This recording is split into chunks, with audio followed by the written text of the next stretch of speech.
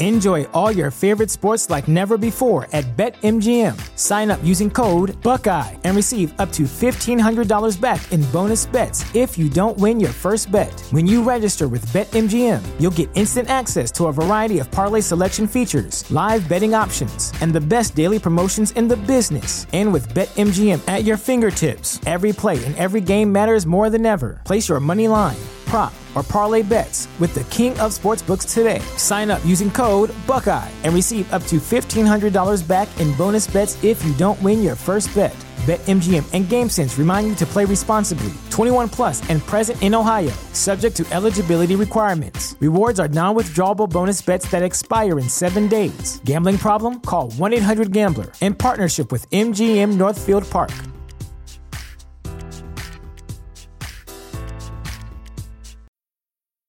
When it comes to weight loss, no two people are the same. That's why Noom builds personalized plans based on your unique psychology and biology. Take Brittany. After years of unsustainable diets, Noom helped her lose 20 pounds and keep it off. I was definitely in a yo-yo cycle for years of just losing weight, gaining weight, and it was exhausting.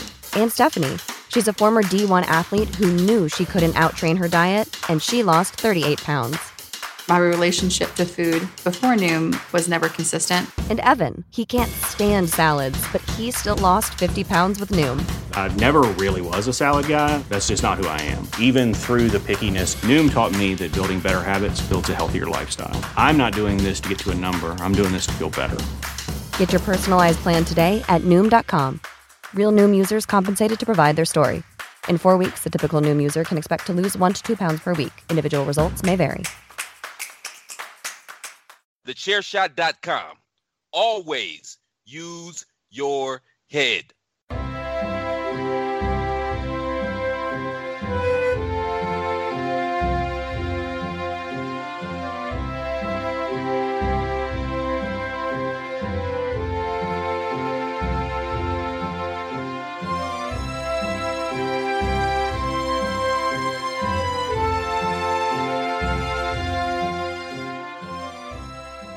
Hello, everybody, and welcome to another episode of the Badlands Podcast, the only podcast out there that is 100% chiseled and is proudly part of the Chairshot Radio Network and now also on Smart Today for Radio. I am Mags, and my tag team partner Paul has now gone Hikaru Shida levels of being the number one contender with his 11 weeks out because of coronavirus. But he misses out on these amazing guests, and today I'm lucky to have two amazing guests. Well, one amazing guest and one just pest. So, firstly, I'll introduce someone who you should know if you listen to my podcast 5 Rounds. He's my tag team partner on there. He's also my son and British Arco champion. So, hello, Carlos. Hello, Max. Thank you for having me on the show. It's a pleasure. For someone who's not a huge wrestling fan nowadays, it'll be interesting to hear your takes on wrestling. But the other guest is he's a legend in this podcasting game. Really took the ball and ran with it over the last 18 months. It's Big Paws on a pub. Big Paws, how are you? Magsy baby, I'm doing good. I don't know about legend. I think you're the legend, man. Give over, man. The rest of us. Over. So you got Mag All Pods. You got it going on. You're on everybody's show. You're bringing in new people. Yeah, you're the legend here, bro. I'm the legend maker, I think. Yeah, it's been interesting, really. Over the last month or so, I've been on quite a few new people's podcasts, and I've had new people on my show, and they've gone on to make podcasts. I think I'm spreading this bug like COVID-19. You're like the David Attenborough of animal voiceovers, but for podcasts. Like the 95-year-old. Thanks for that, tosser. So, Carlos, you've never ever been on Badlands before. You've never gave your greatest wrestlers of all time. So, give us your 4 best wrestlers and a little bit of an explanation why each one will make your cut. I know I haven't watched wrestling in a very long time, but I used to be a massive fan, obviously, as a child. But my 4 wrestlers, not in any particular order, but we'll go with Dwayne "The Rock" Johnson. Obviously, when I was back as a kid, he was just the coolest guy to be around. everyone were trying to do the people's eyebrow. When me and my friends and that lot used to just play wrestling and that lot, it's always the people elbow used to like just pop out. And just for what he's been able to do with the sport and being able just to be generally a good person out the ring as well. And then how massive he's become in mainstream media. Well, that's it, and it's a very humble person. Next one is Triple H, Hunter Hearst Helmsley. I think that's how you say his name. Hunter Hearst Helmsley. That's it, that one. When I was growing up, he was literally my favourite wrestler. Every time I used to have a drink of water, I was always spitting up in air. And just, again, generally for what he's been able to do to stay humble and help these other smaller wrestlers, because I know you go on about with your podcast and all this other stuff about that. Obviously, what's the smaller promotion called? NXT. NXT, and he's done a lot of work for there and pushed a lot of younger wrestlers over. So he's been able to help a lot of people out since his career has gone on into the latter days of his, well, the end days of his career, should I say. The next one is the Rated R Superstar, because if you didn't love him back in the day, you weren't a wrestling fan. Because what he were able to do with him and Christian, and then coming back up, and then all these just wacky stuff were like Lita, and then all the stuff he did with Randy Orton. He's just one of the all-time great wrestler, especially because of his backstory of like sort of similar going through to like Jeff Hardy and Matt Hardy, where it's like they started out in like the back gardens doing like these smaller stuff, just creating their own little wacky videos, and their dream come true. They were able to become wrestlers, and obviously had a tragic backstory where he ended up like obviously neck surgery, back surgery, that he ended up having to retire. But a miracle came true, and he ended up coming back and making a return, which that's why he's on this Mount Rushmore. It takes a hard man to come back from something like that and come back to do something that he loved, that he knew that he had to give up one day. And then my final one, and you've always got to talk about this guy when you do the wrestling. Woo! The Nature Boy. He's the pinnacle of wrestling for me. If he's been in the sport, obviously you could probably count The Undertaker in there, but he's been in the sport longer than anyone I can imagine. He's literally just signed a new deal with WWE. Exactly. So that's his bread and butter. I know he's had a lot of bad stuff in his past and stuff like that, but the stuff he's been able to do for wrestling and the character in Ric Flair that he's been able to build and play on, and everybody knows and loves the Nature Boy. And if you don't know, now you know. I've been on a fan of watching the Ric Flair Jay Lethal woo off from TNA. It's just hilarious, absolutely hilarious. What do you think about Carlos's picks, Pup? I think they're good. I mean, you got legend after legend after legend after legend there. So yeah, I think Carlos knocked it out of the park. Yeah, especially for someone who's like I said, he's come away from wrestling and don't really watch this pretend farting in your underpants anymore. That's what Pup's broke well with me happy there. So Pup, let's talk your opening topic. It was the Mount Rushmore of things that we're looking forward to post-pandemic. Coronavirus has fucked wrestling over hard. What things are you looking forward to happening? I mean, it's just been announced that Japan are looking to lift their restrictions, so it could be coming sooner rather than later. But what kind of things are you looking forward to in terms of wrestling getting back to normal? I think for the first, I guess the first thing on my list is I want to see the wrestlers start making an income again. You know, and how does that look? Are we going to be looking at like super card shows and like relief type of shows where it's just kind of like get the wrestlers in front of as many people as possible, as many weekends as possible?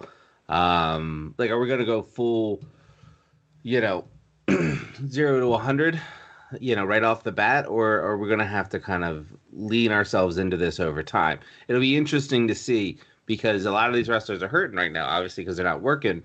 And so jumping at the bit, getting back is enticing for a lot of them.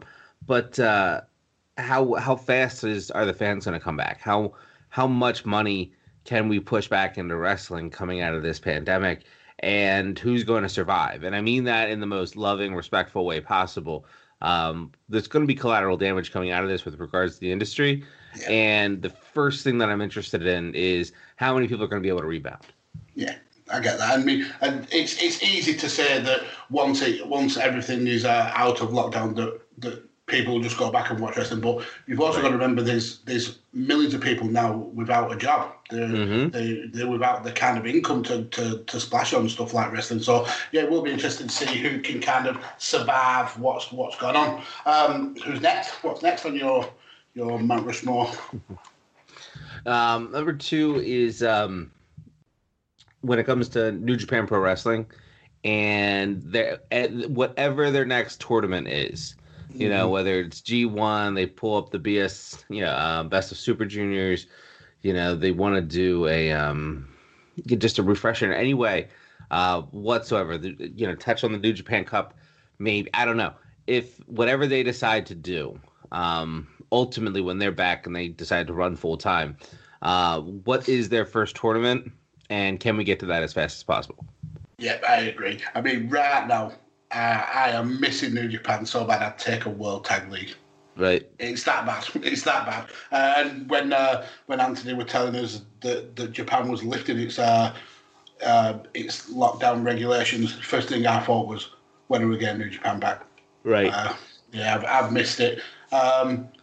Spot 3. Spot 3 is Stardom. # watch Stardom. I want to get Stardom back, especially in the light of a lot of things that have happened. You know, I think there's a lot of therapeutic value to getting everybody back together and to celebrate the people that need to be celebrated. Yeah, absolutely. So start that healing process. Yeah, absolutely. R.I.P. Hana Kimura. Just sad news. Round it off. What's the last thing you're looking forward to? The last thing I'm looking forward to is getting back to some flexibility with some special events with AEW and NXT. I've been enjoying this little pseudo war between the two of them.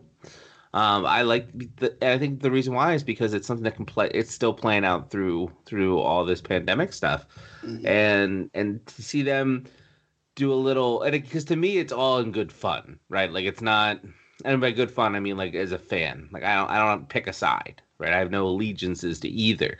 No. So to be able to sit here and enjoy the back and forth between the two and the counter programming, it brings me into both promotions more. I get more invested in both promotions. So with that, to see them be able to have a little bit more flexibility in counter programming and the shenanigans with regards to that, I'm interested in. But right now we can't do any of that because you just don't have as much flexibility as you did 4 months ago. Yeah, and especially with the fact that they're working on, at least AEW are working off a very skeleton kind of crew down there. Exactly.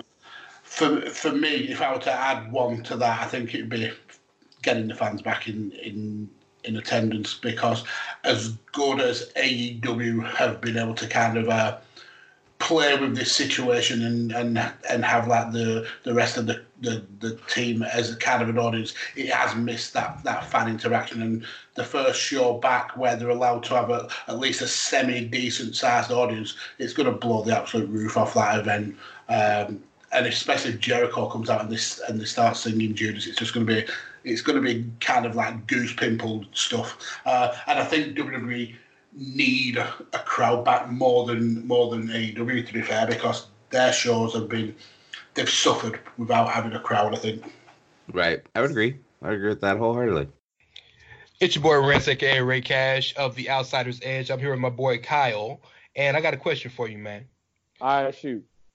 What would you say are your 4 worst, your Mount Rushmore of worst Edge guests?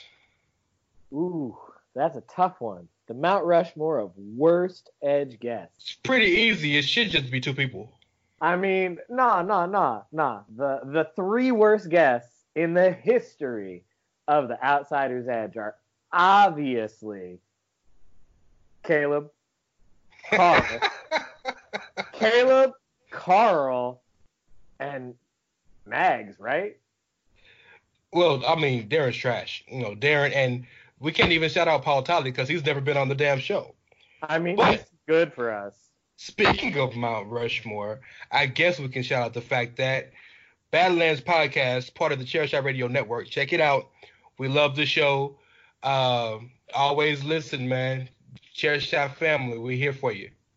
100%. If y'all haven't checked it out, you got to do it. And I mean, if Darren were here, we know one thing he would say to my Mount Rushmore, and that is he has a he would veto that shit. Fat veto for that shit. But he's not here, so I said what I said. You want to come on the show and defend yourself, you know where to find your boys. If you don't like that, we don't give up. Fuck. Thanks for listening. Don't forget to check out the Chair Shot. Yeah, some great picks there, though. But let's get into this main topic. We spoke, and I thought it'd be fun to kind of steer away from wrestling for an episode of Badlands and talk one of our other shared passions at UFC. And I thought, let's do a draft of the UFC champions. So basically, we're going to formulate a top 10, but in the typical Badlands way, we're going to have 10 picks each. And then we're going to have to start nominating picks off that original 10 until we've got a definitive 10. But when I mentioned this to Carlos, he wanted in. Carlos is as massive an MMA fan as me, and he was like, "Yep, I need in on this." So I threw the idea out to Pub, and yeah, we thought we'd make it a triple threat, a three-way dance. So there's going to be a total of 30 picks. We're going to take turns, and we're going to each have 10 picks, and eventually at the end of it, we're going to have a definitive top 10 of who the greatest UFC champions are. So let's go to the guest first. I mean, I know you're both technically guests, but Carlos is less of a guest. We'll go to Puck first. What's your first pick on this draft of UFC champions? Nice. I get number one pick. That's first huge. Draft. That's huge. Okay, well, I mean, hey, if you're going to go number one, overall, you got to go with none other than George St. Pierre.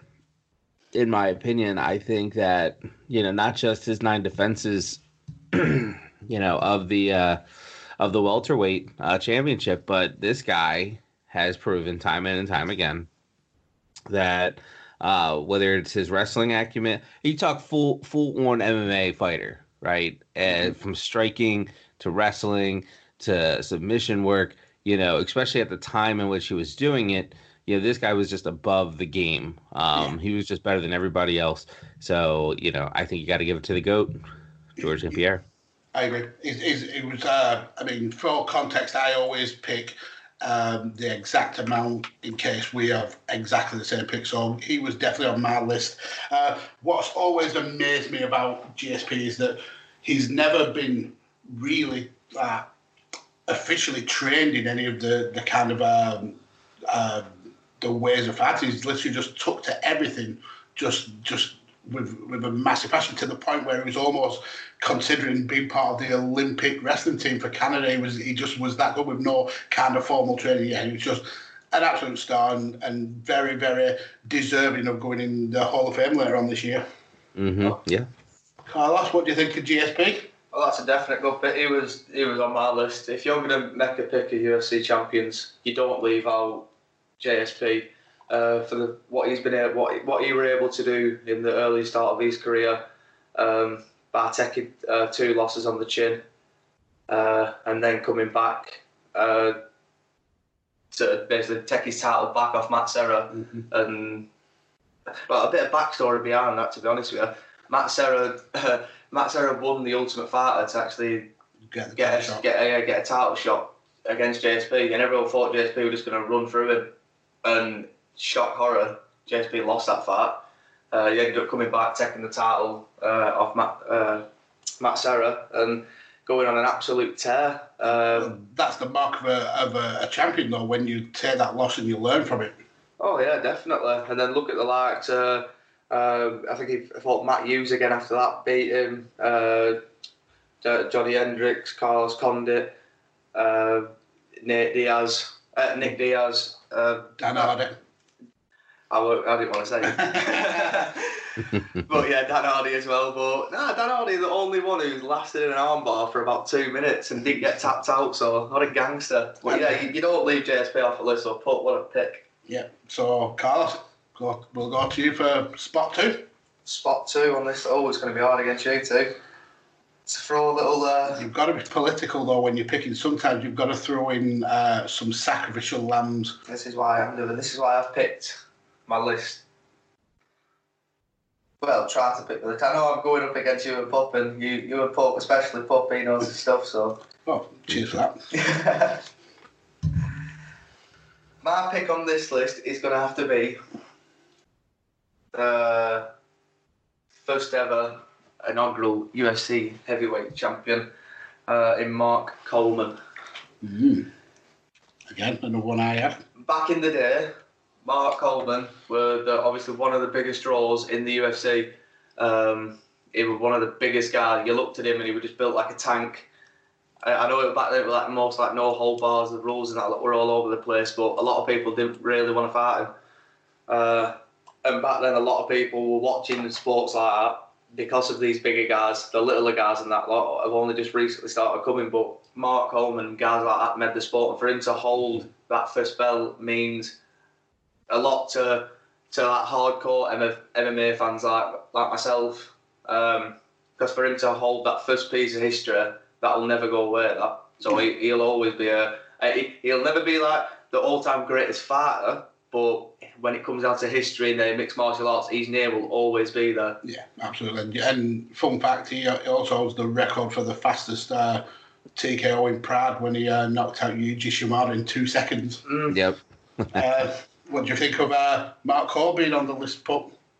Yeah, I mean, he's a legend. This is the godfather of the ground and pound. This was early days UFC. Without Mark Coleman, I don't know if we would have had such interest in the carnal side of the UFC, right? There's that stretch there where you just would brutalize people by getting on top of them and physically dominating them, and nobody embodied that as well and did it at such a high rate like Mark Coleman. Throw in the fact that he's got an accomplished amateur wrestling career, so I got Carlos playing on my heartstrings, and we got ourselves a good pick here in Mark Coleman. Interesting. I think my first pick, I'm gonna stay down the same kind of route. I'm gonna pick the person who he beat for that first UFC heavyweight title. I'm gonna pick Dan Severn. Nice. Obviously, he became the second and the last ever super fight champion when he beat Ken Shamrock. And then he lost that unification title, but he was the first and only actual UFC Triple Crown champion. He won the tournament championship, the super fight championship, and the ultimate championship before UFC kind of went down the divisional belt ranking. So then, obviously, being a wrestling fan, he went on to do brilliant stuff with the NWA. Kind of stuttered in his WWF career, but was still a massive legend. And just the image of him coming out with Jim Cornette and carrying like 5 belts with him, he was so legitimate and apparently such a great guy as well. And he's recently wrote a book. So yeah, I'm going to go with Dan the Beast Severn at pick 3. Nice. So back to you, Pop. Well, I guess Dan Severn's a good pick. Mark Coleman's a good pick. I like staying in the heavyweight division, and I think I'm going to go as recent as we possibly can here, and I'm going to go with probably right now the greatest heavyweight of all time, and that's got to be Stipe Miocic.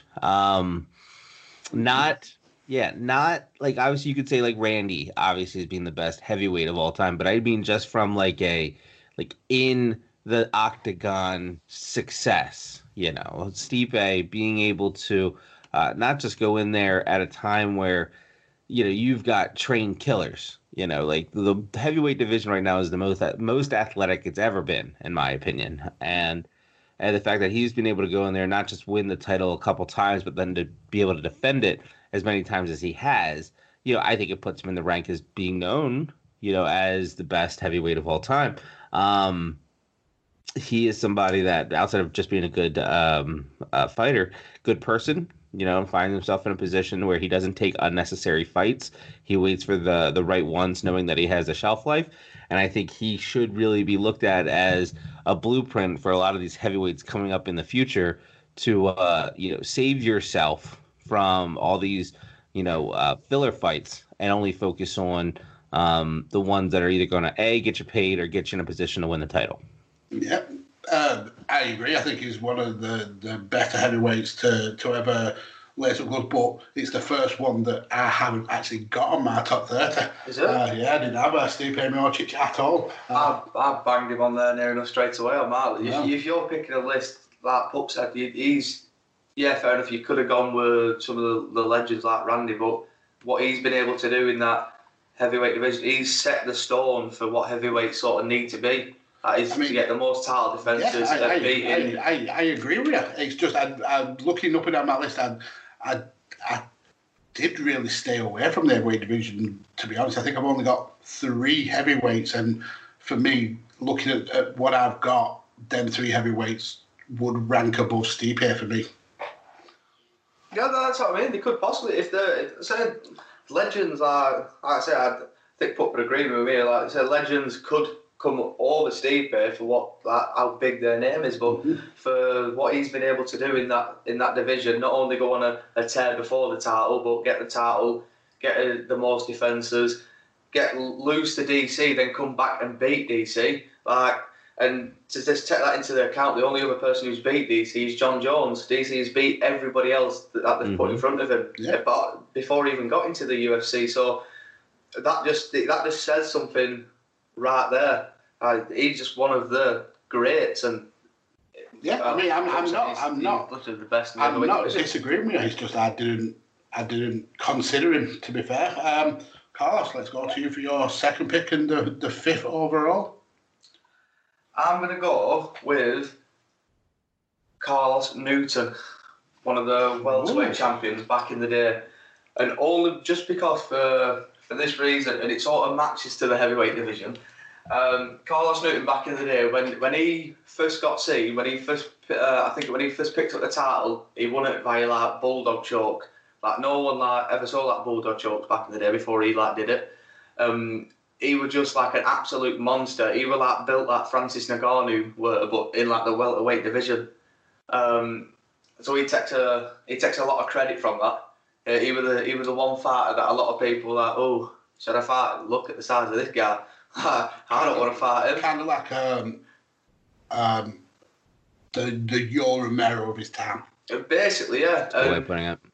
And for how, and going into the title fight when he actually lost the title. Pup, do you remember how he lost the title and who too? No, I don't think I do.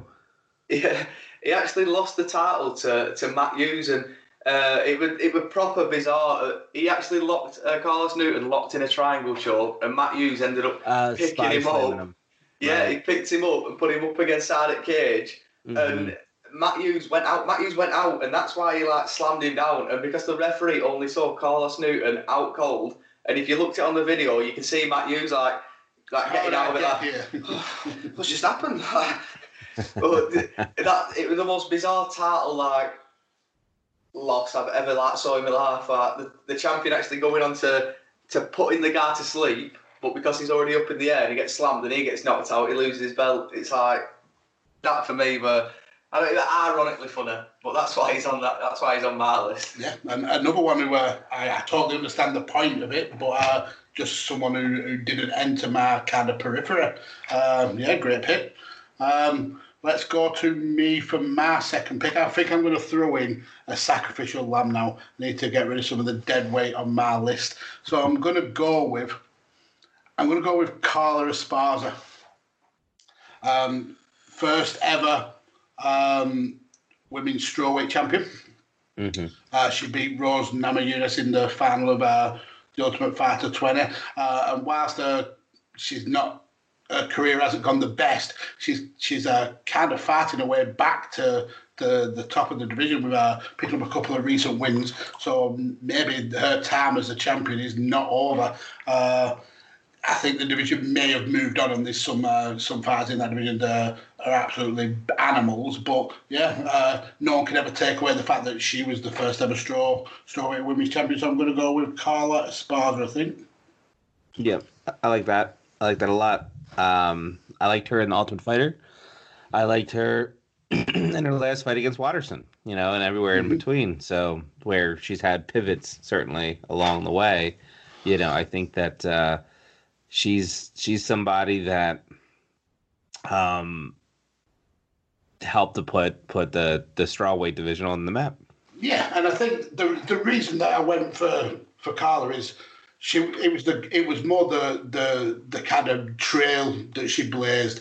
Obviously, we've seen in the women's side of MMA more than the men's recently that how technically gifted the women are becoming in such a short space of time. I mean, we've seen the likes of Joanna and Weili Zhang and Valentina Shevchenko all come on being these amazingly technical fighters.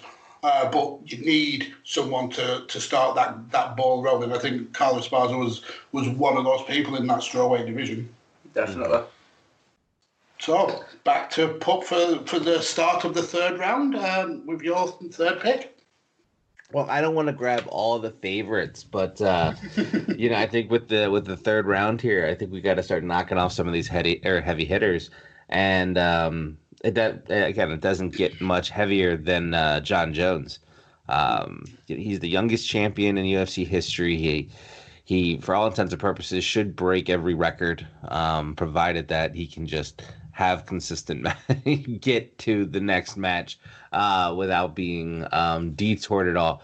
But this guy, from the controversy to what he's able to do in ring, the way he goes about training, he's just on a different level with how he attacks the sport of mixed martial arts, and he's been doing it for a long time and continuing to do it. He owns the light heavyweight division. Where his future lies in the heavyweight division, we'll figure out along the way. But Jon Jones, definitely. I don't know if it's warrant. It's the seventh pick on this list overall, and on some level, that's kind of a disservice. Yeah, I get that, but I think the issue with Jones is the substance of you said, and kind of his inner demons. If he didn't have those issues, there would be no argument about him being the number one pick and the greatest of all time. He just can't seem to get out of his own way, and really, his only losses have come because of himself. I mean, I know technically he's got the loss to Matt Hamill, but everybody knows that was a bad call. It should have been a disqualification. But yeah, the guy who Bournes is struggling to beat is Bournes. Mm-hmm. Carlos, what do you think? You obviously look like you've got something to say about Bournes. No, I ain't got him on my list, to be honest with you. You didn't have him on the list of the 30 greatest UFC champions. Personally, he's not one of my. He's not one of my personal. He would want to be, but as coming from a fighter point of view, it's hard for someone like me who wants to really, whose dream is to be in his position, and he just messes it up for himself at every point. He can't stay on track. The guy's a toolbox. Like when Dana White said about Mazagata being a toolbox after when he called that fight where it Matt Hamill when he were like doing the elbows, Matt Hamill were deaf and asked him if he could carry on. Jon Jones is the toolbox in that fight because he's the toolbox in his own career. So he's on a personal. I don't know if I can look at all your picks from now on the same then. Well, I can never look at Jon Jones the same. He's just a disappointment. Wow. So come on, disappoint us with your third pick. This is going to be a disappointment because this is going to be a sacrificial lamb. My sacrificial lamb for this one, sorry Cupcake, but it's Miesha Tate. And of what I did pick? Mainly just because I didn't want to. I didn't want to be picking like all the greats and all the best champions, but she's got a bit of a backbone behind her for what she were able to do in the women's division. I know she wasn't always the best, but she were able to sort of climb her way into that title picture when Holly Holm took the fight and did wait for Ronda, and she were able to capitalise when when Holly Holm were on the ground and were able to submit her. But also as well, she's done what a lot of women fighters haven't done. She's actually gone into sort of like the business side of mixed martial arts. I know Ronda stepped away from it and making a ton of money from the wrestling, but you've got women fighters who basically complain that they've basically got nothing to do if they're either fighting or they're modelling, and if they haven't got that, it's like, oh, they haven't got nothing else to do. And Miesha Tate's one of the ones that are proving them sort of wrong. Like, yeah, just because you're a woman, you have got different routes to go down. Like, look at her now; she's working close with one championship over in China. So that's why she's on my list of the greatest UFC champions for what she's been able to capitalise on her career and what she's been able to do afterwards. Yeah, I think she's probably not going to stay on the list, but I do get your... Oh, yeah, I don't expect her to stay on it. I do get your reasoning. For me, she was always the kind of like the bridesmaid. She came around when we had such a dominant fighter in Ronda Rousey that she was always going to be that kind of like second tier. And then when she did get the title shot against Holly Holm, she was almost like... She ruined the big fight that was coming in and kind of like upset Dana White's plans. So, and then she was only champion for like a cup of coffee. So I don't think she would have made. She definitely didn't make it on my picks. No, well, she's like the Rumble Johnson of like the DC and John Jones era. It's like you've always got them gatekeeper fighters that are in them divisions, and she were always one of them. But she was one of the lucky ones to get her hands on that piece of gold. Yeah. Paul, would you have picked Miesha Tate? I mean, in the top 30, sure, yeah. What I like so much about Miesha was that Miesha was like everybody's favorite secret. You know, with Ronda being as high and as heavy as she was, and the fact that she can get past Ronda. Like, Ronda was just on a different level than Miesha Tate at the time. You know, and nobody really looked at Miesha outside of the sport as being any good because she lost twice. You know, well, ultimately a third time, But like to the people that were in the know, like, she's as good of a 1A as you had in the bantamweight division back then, and she would have been a great champion longer if Ronda never existed. Could she have had the impact of a Ronda Rousey? Probably not, but considering what the division was back then, she was a superstar in her own right, who just had a sit back seat to Ronda. Yeah, totally agree. Right, let's go to me for my third pick. Now, I'm thinking along the same lines as Carl. I think it's time to at least put a couple of sacrificial lambs on, because it's going to get to the hard picks soon where you've got to nominate people off, and looking at that list, there's not a lot of dead weight, really. So I'm going to stick someone who I think is probably going to get voted off. I'm going to go with Chris Weidman. He ended one of the most dominant reigns in not only UFC but MMA history when he dropped Silva for that middleweight title. Went on obviously again to defend it in kind of controversial circumstances with the broken leg. But he did go on to reign for almost 3 years, 900 days almost, before he ended up dropping the title to Luke Rockhold. And whilst he's never been able to kind of reach that pinnacle again, and you can't fault the guy for trying, because he's never taken the easy fight. He's always tried to kind of put himself back in that frame. I think just the fact that he beat the greatest fighter at that time and went on to beat him again kind of puts his name at least in the conversation. And fun fact is also tied for the record amount of takedowns in that division with Tyler Slater with 37 takedowns. So yeah, I'm going to go with Chris Weidman for my third pick and 9th overall. Yep, I like Weidman. I like the New York's own. anytime you take down a legend, you got to be in consideration. That's number one. Number two, again, he got it done with his wrestling. This is a guy that nobody gave a chance to coming in on that first fight. Then he has to go and reprove it against Silver one more time, and he shows up for it. So you talk about that winner's mentality. Chris Weidman's got it. Absolutely. Carl, what do you think about Weidman? Was he on your list? No, he's not. He's not on my list. But I'm saying he is one of the all-time greats. From him sort of being the modern day American dream, coming in and taking the title away from one of the most dominant champions in UFC history, and then obviously going on after that, beating the likes of Vitor Belfort, and then obviously when he lost the title to Luke, and his career's sort of, like you say, gone down a bit on the down spiral. But for him being able to do what he did before he picked up the title, reigning for the best part of 3 years, and his name's still out there, and even though he's one of the guys who's jumped up to the light heavyweight division, it's just, you're a big name when you can just jump up a division and people are still rooting for you in that division, even though you've never fought in that before.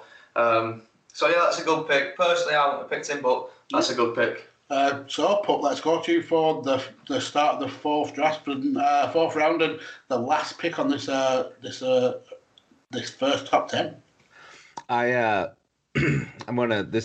been hitting a lot of heavy hitters, GSP and Miocic and John Jones, and I'm not going to say that this is a burner pick, but what I will say is that his impact is felt more out of the championship circle, right, than it is in it. And so for my fourth pick, I'm going with Forrest Griffin. And the reason that I am is because, number one, he legitimized, in my opinion, everybody from Tough Enough. Or, The Ultimate Fighter.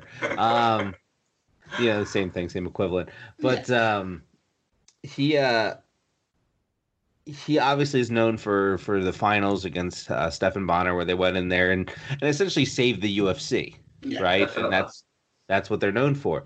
But then for him to then go on after that, I mean, this guy is the Mati, the Captain Planet heart guy of the UFC. This dude fought with passion, and he went in there and he would just be a slugger, and he would just do anything and everything to win. And it ultimately culminated in him working himself in a position to win the light heavyweight championship from Quentin Jackson and it was an animal back then.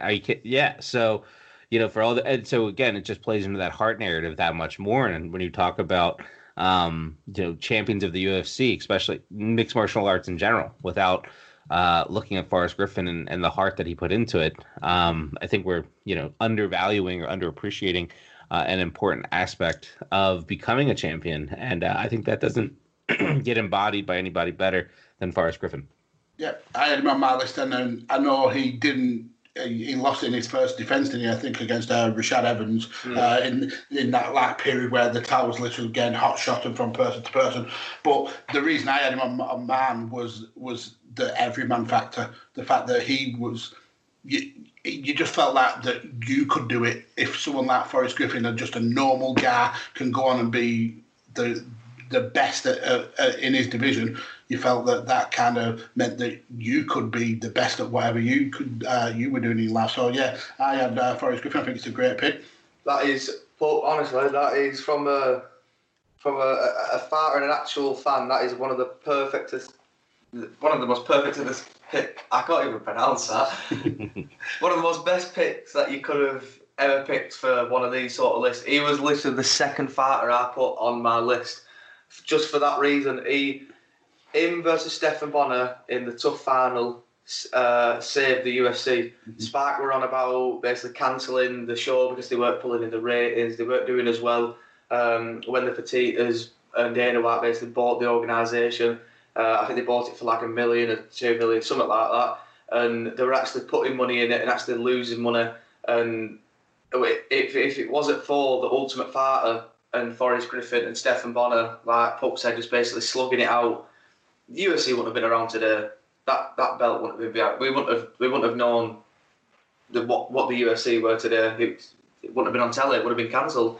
So that one single fight saved the UFC. And like you said, there's no point in going on about his career. You and Pup have already done it. He's lived a massive career. He's not been the best fighter, but he's always been a guy. It's the heart. That's it. He's always been the guy with the biggest heart. He'll like one great fighter always said, "I'll give you what you pay to see," and that's exactly what he did. He's a slugger. He will fight and he'll put on an entertainment fight. And not only that, he's been able to go on after his career. And he still works for the UFC. I think it's in the main PI in Las Vegas. Yeah. I think he does a lot of the promo. He does that sit down, doesn't he, as well, the interview section. Yeah, he does a lot of the analysing and stuff like that. But it's like one of the, I can't remember exactly what job title he does. Like an ambassador. Yeah, he's an ambassador for the sport, but in the UFC PR, it's like a performance. Obviously, the Performance Institute and that a lot. He helps fighters go over like technique, all that other stuff and that lot. So. He's still a proper ambassador for the sport, and that was a great pick. So before we go to you, Carl, for your fourth pick, I'll just quickly run down this top 10. The first top 10 we've come up with is GSP in spot 1, then Mark Coleman, Dan Severn, Stipe Miocic, Carlos Newton, Carla Esparza, Bones in 7th, Miesha Tate, Chris Weidman, and rounding out the top 10, Forrest Griffin. Are you looking for the newest and hottest in the world of pro wrestling? Then check out the amazing action on Powerslam.tv, the biggest indie pro wrestling channel in the world. Get over 6,000 hours of the best events from over 150 of your favorite promotions from 20 different countries around the globe. Brands like Progress Wrestling, Evolve Wrestling, Combat Zone, Defy, PCW Ultra, PWX, Over the Top, Shine, and hundreds of others with fresh content added every day for only $5.99 per month. Get your free trial today at Powerslam.tv. Carlos, let's go to you for your fourth pick. And who are you voting off? Right, I'm gonna vote off my own pick. Wow. In Cupcake, and the only reason I'm going to do that is because, like I say, I've sort of tried to play it a bit safe here. I want to veto her for Holly Holm, right? And interesting to veto someone for someone who they whooped. Definitely, but it's. I know it's a weird pick. I know it's less understandable, but just hear me out. I know that Miesha Tate were able to take the title from Holly Holm, but at the end of the day, I don't think that were more, what would you call it, credible than Holly Holm taking the title from Ronda Rousey. Yeah, and the way they did it, she knocked Ronda Rousey out with that head kick. Yeah. She only put Holly Holm out when she choked her out and put her to sleep. But in her first title defense against Amanda Nunes, she did tap. She didn't go to sleep. At least it's a moral victory. I know she sounds silly, but a moral victory for Holly. She didn't tap. She went to sleep for the victory. But not only that, she's always been a fighter. She hasn't just took the losses and always thought, "I'm no good at this. I need to give it up." She's always been the one in that, especially in that women's division, in the featherweight, in the bantamweight division, to always push herself and always tell herself that she always will be number one, even though to come over all the adversity that's getting thrown at her, to always still keep fighting and be in that top position. Like, she's fought Amanda Nunes, she's fought for the flyweight title, she's been the bantamweight queen. There's nothing more she can do in her career. She was the first person to beat Ronda. So she is a legend to the fans more than a legend to the sport, if you will. Yeah, I get that. The reason I'd go with Holly Holm is she was the first.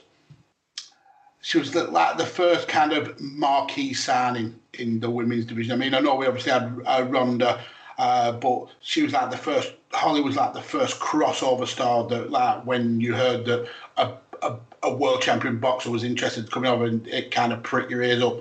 And then obviously she went on to win the title. And yeah, again, kind of like Chris Weidman, she's never been able to reach them heights again, but she's always if you got to get a win over Holly Holm, that's a big notch on your belt. Pup, do you agree with Holly Holm? Yeah, I mean, I like Holly.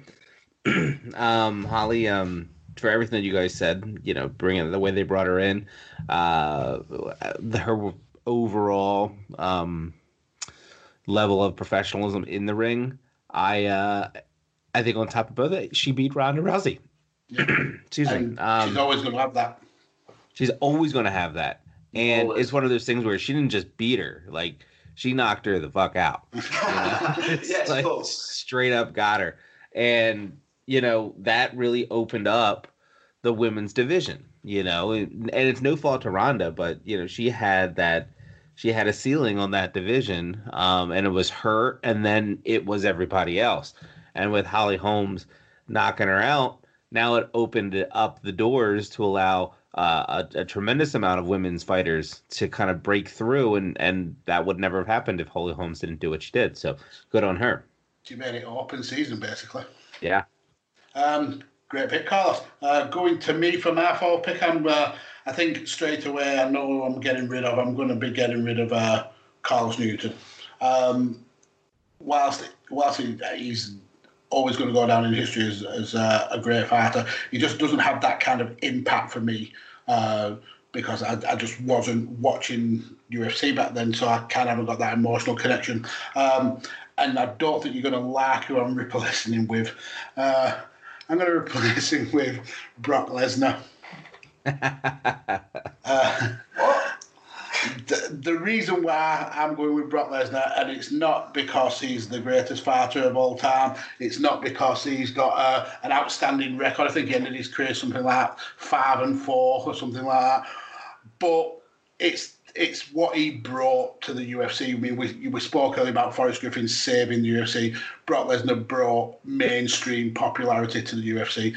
He was for a long time, for 7 years until we got McGregor and versus Diaz. He was the biggest draw that UFC ever had with UFC 100.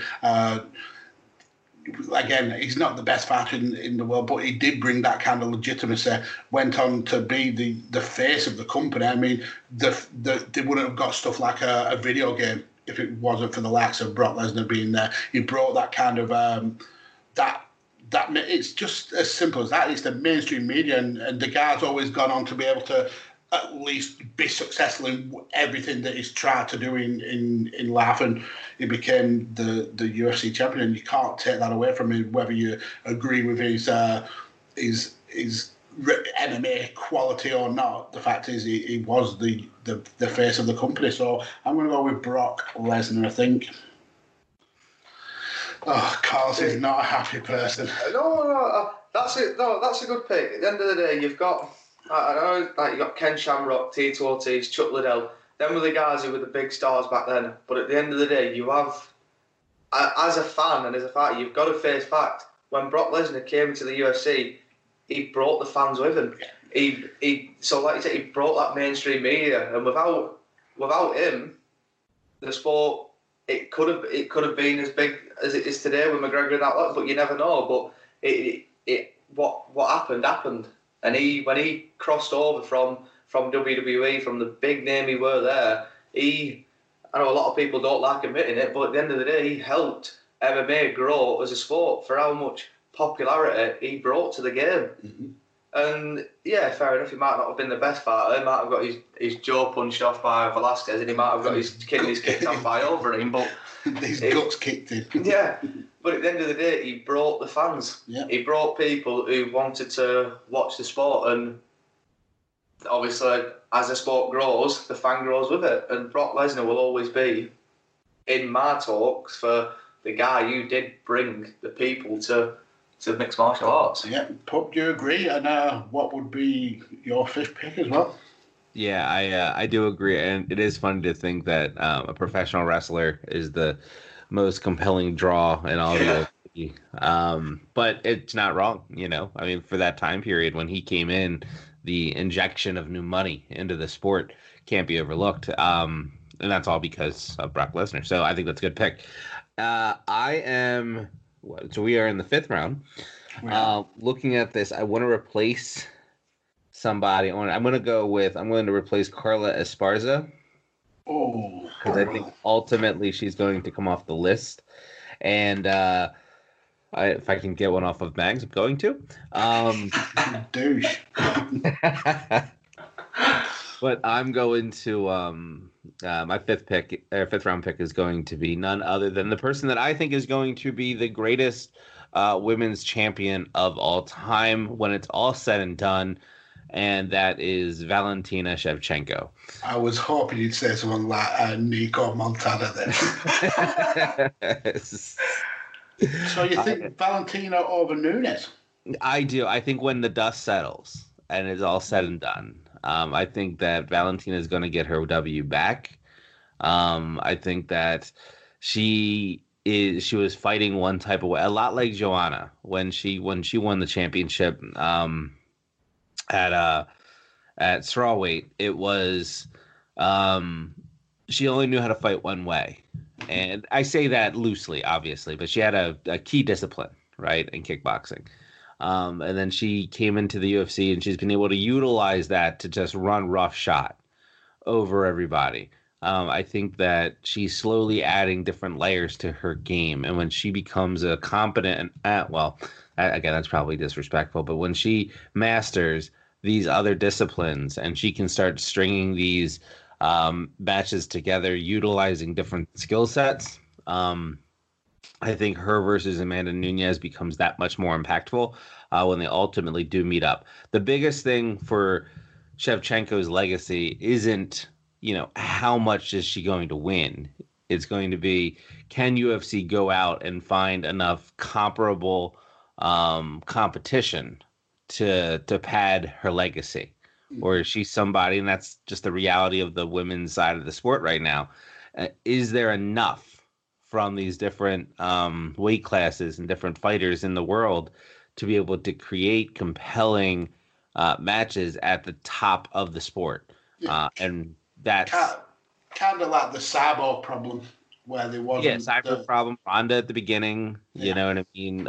Even Joanna, she had to go through a lot of, I'm not going to call them no-namers, right? Obviously. But if you look at her 5-title stretch defense of the strawweight title, Claudia and Valerie, they're not crazy good. You know what I mean? They were good, but the sport was still evolving. They were still bringing them up. It's still in its infancy to be able to, if you're good in one discipline and you have the cardio, you can go far in the strawweight back in the middle 15, 14, time frame.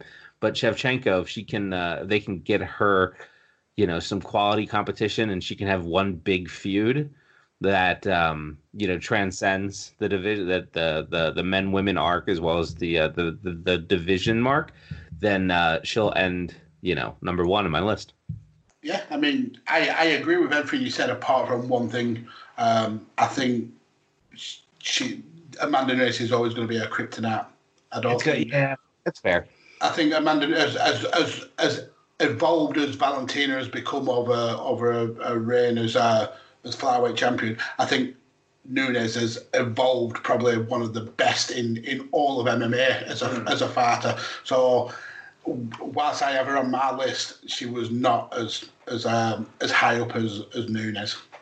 And I think maybe both of them sneak into the top 10. Yeah, perhaps. We'll see. Maybe one will replace the other. Definitely. That's a good pick, though. Valentina Shevchenko, you can't go wrong there.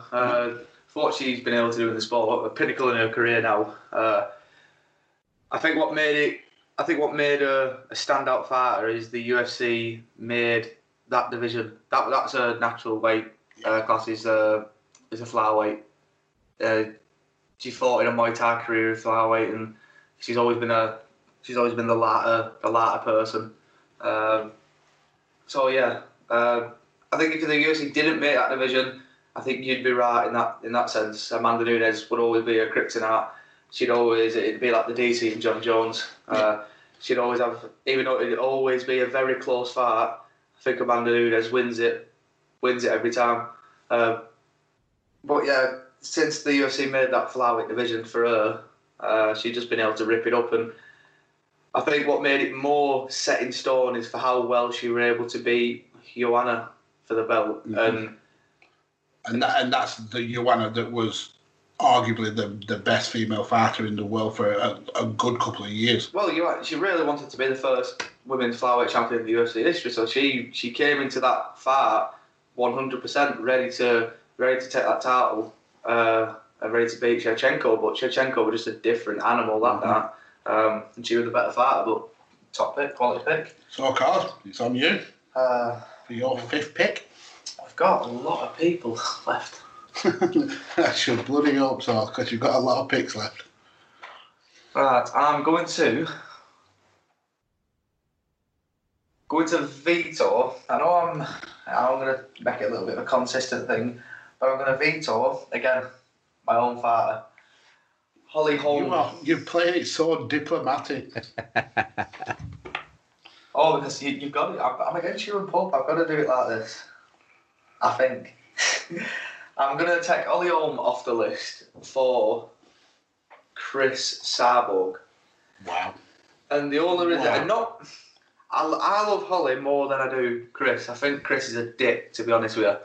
But for what she's been able to do in Invicta, Strikeforce, Bellator, in the UFC, she's Chris Cyborg's fought, I think, for the last 10 years professionally. She's always been that big name.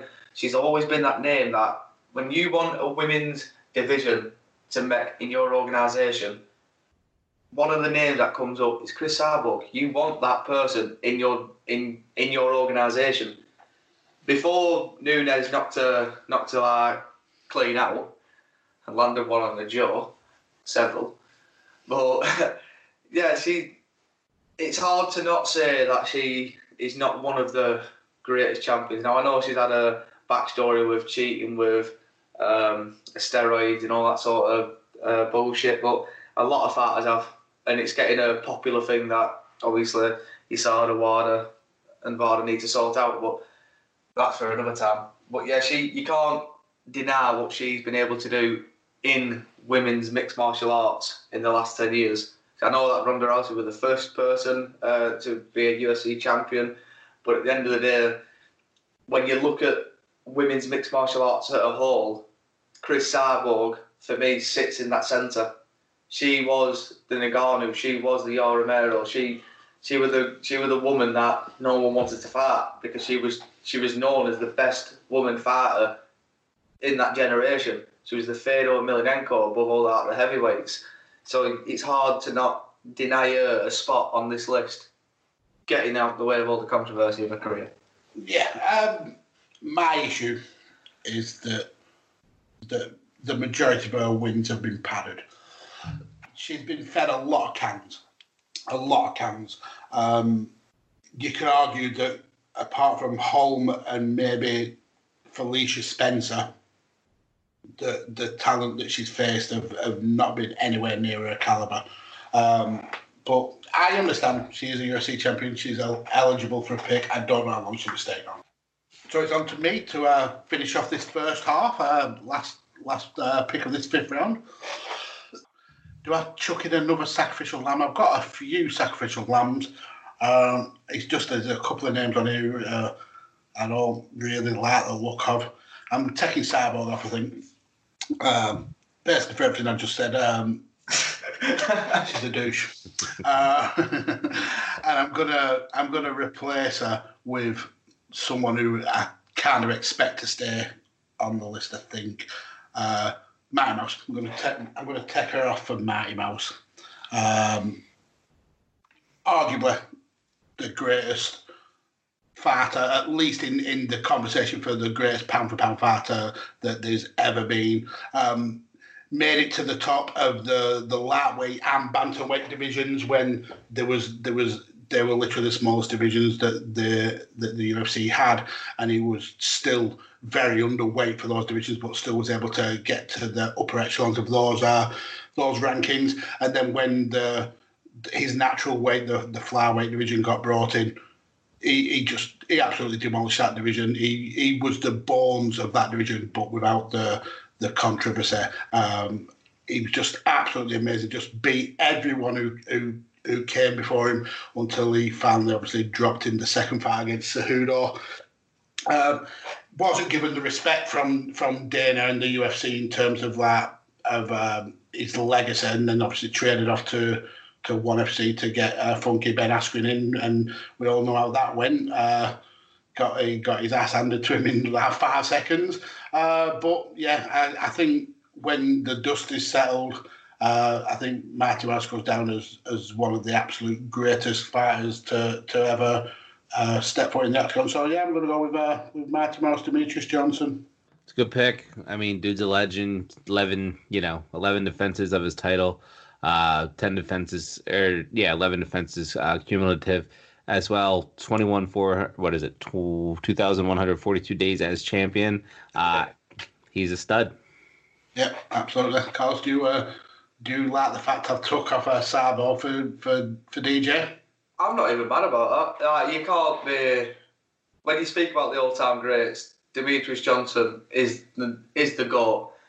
And just for one, not even his career, just for that Marty Mouse armbar. Do you know how hard it is to suplex someone from getting back control to suplex someone into an armbar? Do you know how many times I've tried that in the gym? And how many times I've pulled it off? I must have done it about 200-300 times, just over and over again. Just asking my trainer, can I try it? Can I try it? I've pulled it off I'd say once or twice, but that's not even perfect. And to do that in an actual fight, in a title fight, is just fucking phenomenal. Yeah. And it's the evolution he had as a fighter. He was never one who kind of rested on his laurels and realised he was the best and didn't have to level up. He always did. He always came a better and harder fighter every single fight. Definitely. Top pick. So and I'll quickly run off the current top 10 before we get into the sixth round. So we've got GSP, Mark Coleman, Dan Severn, Stipe Miocic, Brock Lesnar, Valentina Shevchenko, Johnny Bones Jones, Demetrius Johnson, Chris Weidman, and Forrest Griffin. So Pup, into you for the first pick in this second half, your sixth pick overall. Yeah, I think I want to pick this person just because I want to talk about him a little bit. But I'm sure he's going to fall on everybody else's list. And although I've really been enjoying Carlos's picks up to this point, I think I'm going to knock his last one off in Mark Coleman. So he officially doesn't have anybody in the top 10 right now. And I'm going to go with Khabib Nurmagomedov. Always. Every time. Yeah. And the reason is such a difficult name. I know, it drives me crazy. Every time I see it, I'm just like, God damn it, here we go. Sometimes I hit it.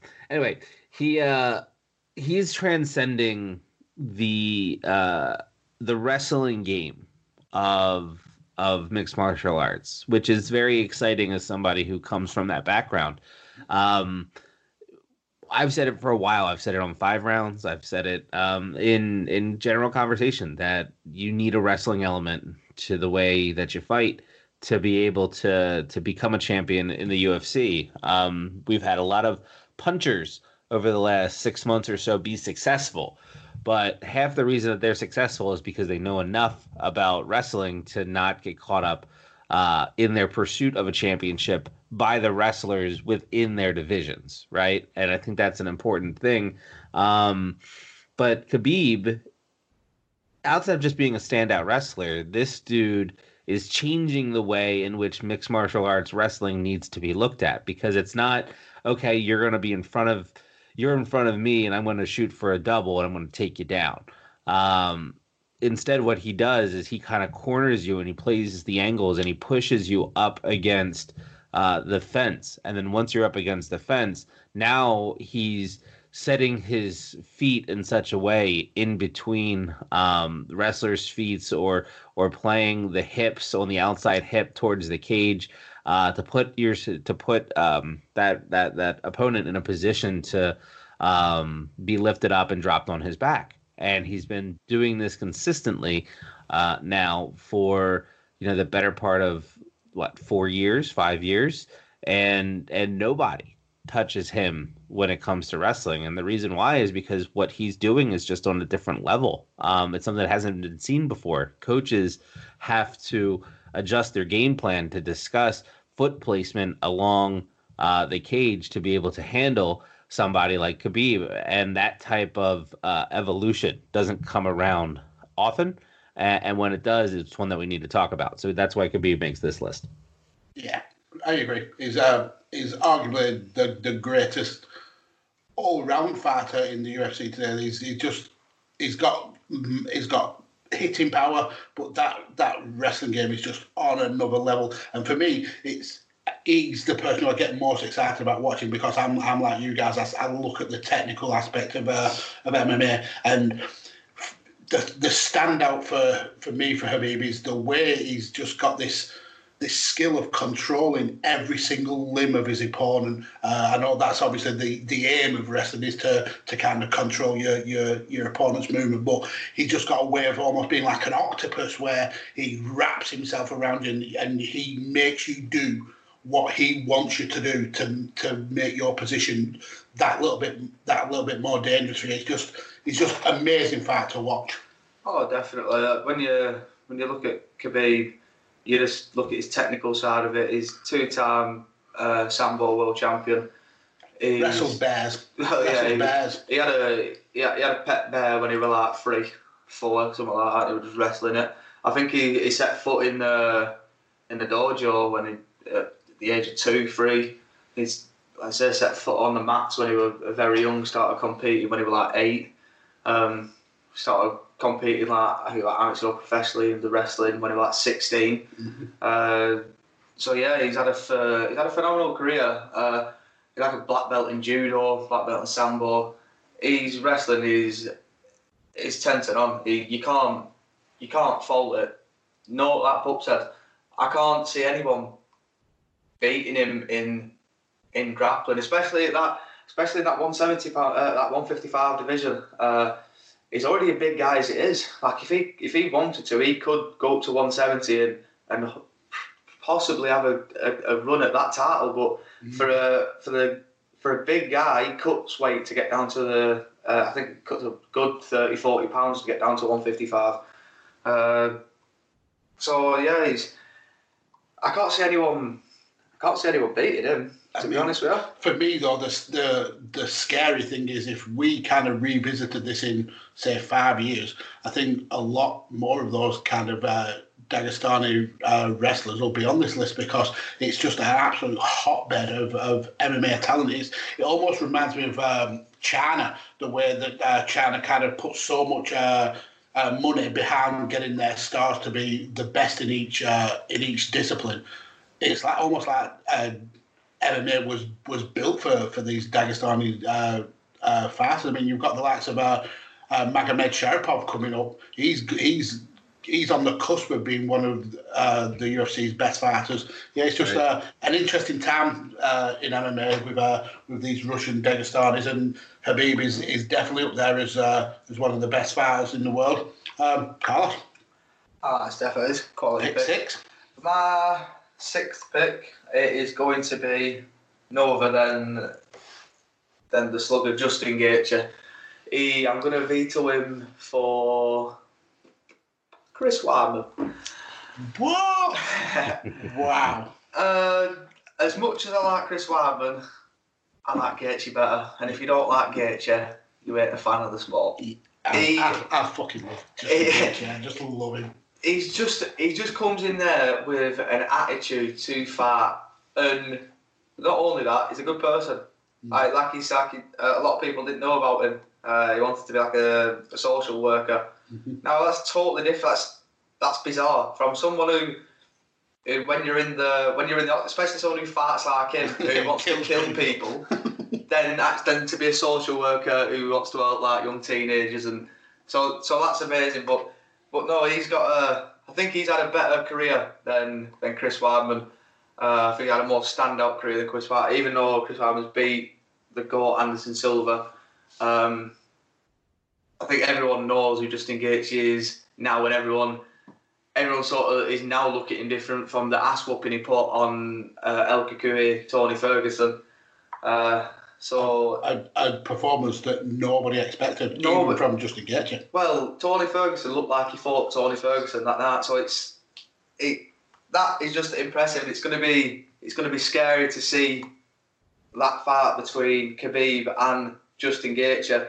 Now, like Pup said, I know Khabib's mental on the ground, but if Gaethje can stop his takedown defences, can Khabib put up with them hands? We'll see. But yeah, that's why he makes it on my list, is just for his standout career of that lightweight division. Yeah, I agree with it. I didn't have him on my list. Pup, what do you think about Gaethje being on the list of the greatest UFC champions?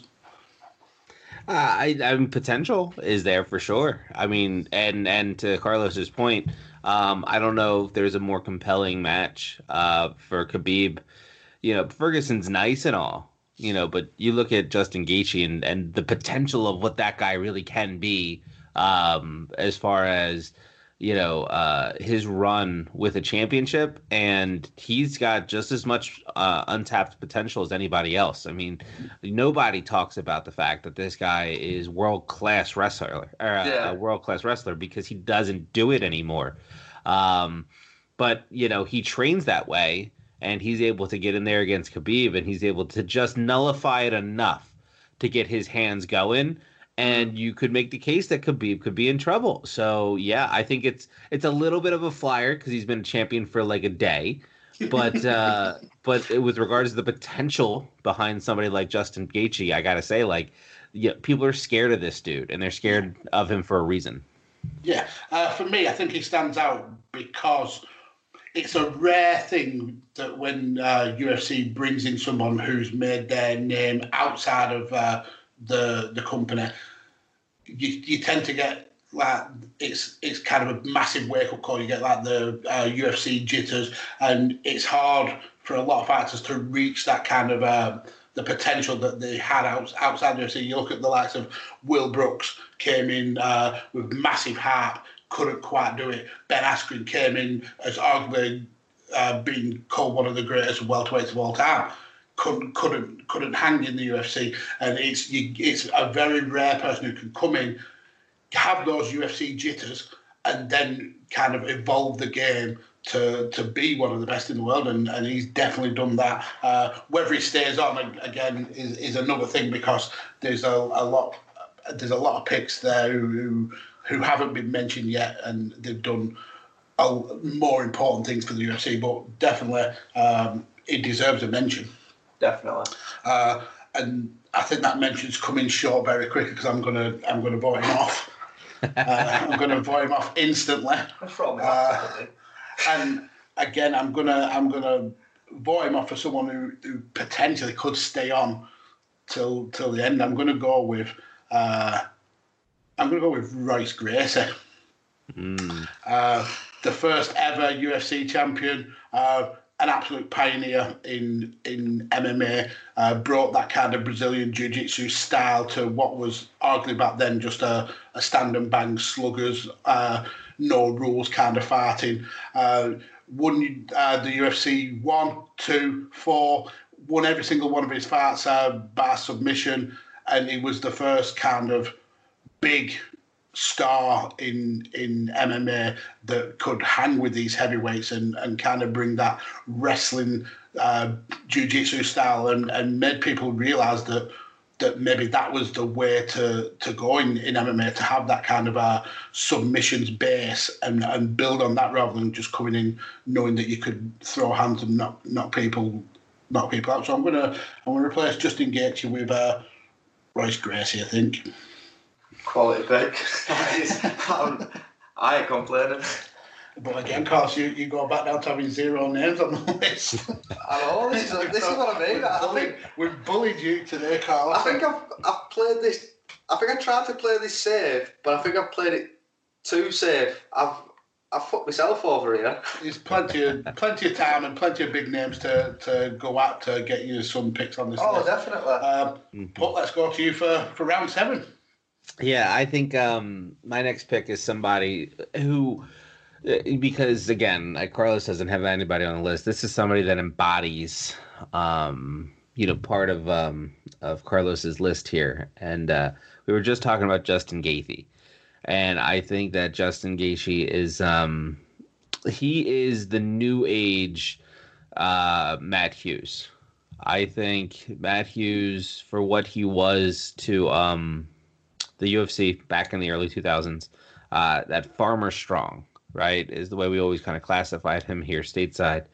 And for him to come in and produce the way that he did, with two separate like 700 or 800 plus day reigns or close to it in the welterweight division and taking out GSP in the process, I don't think that he should be overlooked with regards to his impact. He was one of the early stars of the UFC. He was a little white bread. He was a little vanilla, but overall, from what Matt Hughes' base was of being a wrestler and then what he could do with his hands, you look at somebody like Justin Gaethje and you say, like, okay, well, they kind of mimic each other a lot, just more elevated because it's been, almost 20 years. So I'm going to put Matt Hughes on this list. Great pick. Absolutely great pick. Who are you getting rid of? Well, looking at the list, I think I'm going to get rid of Brock Lesnar. Oh, my giddy God. Wow. I understand it. I didn't expect Brock to survive. It was literally just one who did deserve to be mentioned because of what he brought. But yeah, Matt Hughes, amazing fighter, absolutely amazing. And if it wasn't for him and in a smaller sense, Matt Serra, we wouldn't have got the GSP that we had. He was he was kind of that perfect nemesis, the fighter that made GSP evolve to being this best fighter. And I think Matt Hughes still holds the record for the most finishes in welterweight title fights with 8 finishes. So yeah, great pick. Definitely a great pick. They were on my list. Oh well. So who are you adding then, Carl? For your 7th pick? Now. Getting into the weeds now. It is getting into the weeds. I think I'm going to throw it up a bit. Khabib is an amazing wrestler, but he's not an Olympic gold medalist. So I think I'm going to veto him for triple cringe in Henry Cejudo. That literally just makes a mockery of your picks. No, it doesn't. Right, was Khabib a double champion? I'm not saying Cejudo doesn't deserve to be on the list, but taking Khabib off the list for Cejudo, that's making a mockery. Have you soon bullied me? Yes, so I'm taking Khabib off. Khabib's coming off, triple cringe is going on. Triple cringe, he was only being able to have 2 simultaneous titles. Yeah, fair enough, he got one of them vacated, but an Olympic gold medalist at a time. But you should be able to back me up on this because you're an American and this boy won 2008 Olympic gold medal in wrestling. Your country's like main sport. You should at least back me up on this one. Here's what I will say. I will say that Henry Cejudo, his journey to being a champion is one of the more impressive ones that I've seen, and they're all good, mind you, because everybody has to get to that level has a story. But the fact that Henry Cejudo left high school and went right into the U.S. Olympic training program and opted not to go to college, and then worked his way up the ranks to become a gold medal champion in a weight class that I don't believe the U.S. has ever won before. Great accomplishments from Henry Cejudo. So in that regard, with regards to how a champion builds their legacy and the competitive drive that they have to become number one, I can certainly make a case for that. To take him off for Khabib, that's so hard because again, Khabib, is evolving the way wrestling is looked at, offensive and defensively within the UFC at a time when technically we're in the greatest era of fighting in general. So, but they're both fighting in this era, and Triple Cringe is succeeding at a very high level. So, it's there's more nuance to this than on the surface, Carlos. So I think it's a good pick. It's good talking points. Yeah, I mean, I had him on my list, and I was going to hopefully bring him up, but it's just Khabib. It's just that's the sticking point for me. You've took off who is going to go down as possibly the greatest of all time. For Cejudo. That's shocking. Wow, I'm actually lost for words, so I'm going to have to go with a safe pick for this one. I'm going to drop Forrest Griffin. As much as I absolutely adore the guy, the fact is he was a champion for a cup of coffee, and there is people who we haven't mentioned yet who have done amazing things as champions. And I'm going to go with arguably the greatest female fighter that has ever laced their gloves up. I'm going to go with Amanda Nunes, the first and only ever female champ. When she got both the bantamweight and featherweight titles, holds the record for title reigns in both divisions. I think she's been the bantamweight champion for over 1,400 days, and she's been the featherweight champion for over 500 days, even though she's technically not defended it. She's the bones of the women's fighting division, where she's just head and shoulders above everybody outside of weight class. She's just shown the evolution of women's fighting, and yeah, she's got that knockout power as well, and she's just an amazing person as well. You can tell it means so much to her. She takes so much pride in the fact that she's the best women's fighter in the world, and it can be a heavy cross to bear for a lot of people, and we saw that with Ronda, where she kind of struggled with that fame. I think Amanda Nunes takes it all in a stride, and she absolutely loves the fact that she's the pinnacle of women's MMA. So yeah, I am going to put on Amanda Nunes for Forrest Griffin. I'll agree with that. As much as I love Forrest Griffin, obviously the work he's done, you can't deny Nunes. She's beat the best of the best. Like you say, the first ever women's simultaneous champion. So yeah, that's a good pick. Does she stay on the list? We'll see. If you take her off as well as taking Khabib off, I'm literally going to spend the rest of the day editing every one of your picks out. Every single one. Before we go into Pup's views on Amanda Nunes and his eighth round pick, I'll just do a quick rundown of this top 10 before Carlos starts voting off Amanda Nunes. So we've got GSP survives his pick one. We've got Henry Cejudo, Dan Severn, Stipe Miocic, Matt Hughes, Valentina Shevchenko, Johnny Bones Jones, Marty Mouse, Royce Gracie, and Amanda Nunes. Pup, what's your thoughts on Amanda Nunes? I know we spoke a little bit when you brought up Valentina Shevchenko, but taking Amanda Nunes as a fighter, do you think she deserves to be on this list?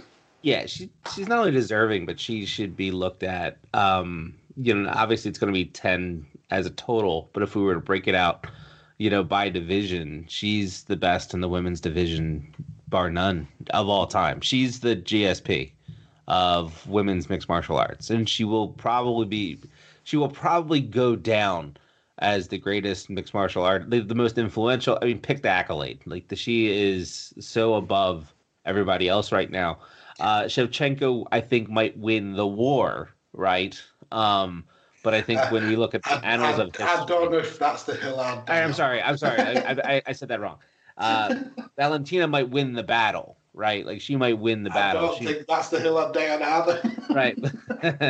I don't know. I'm still going to play with the Shevchenko side with regards to taking the title off Nunes at some point.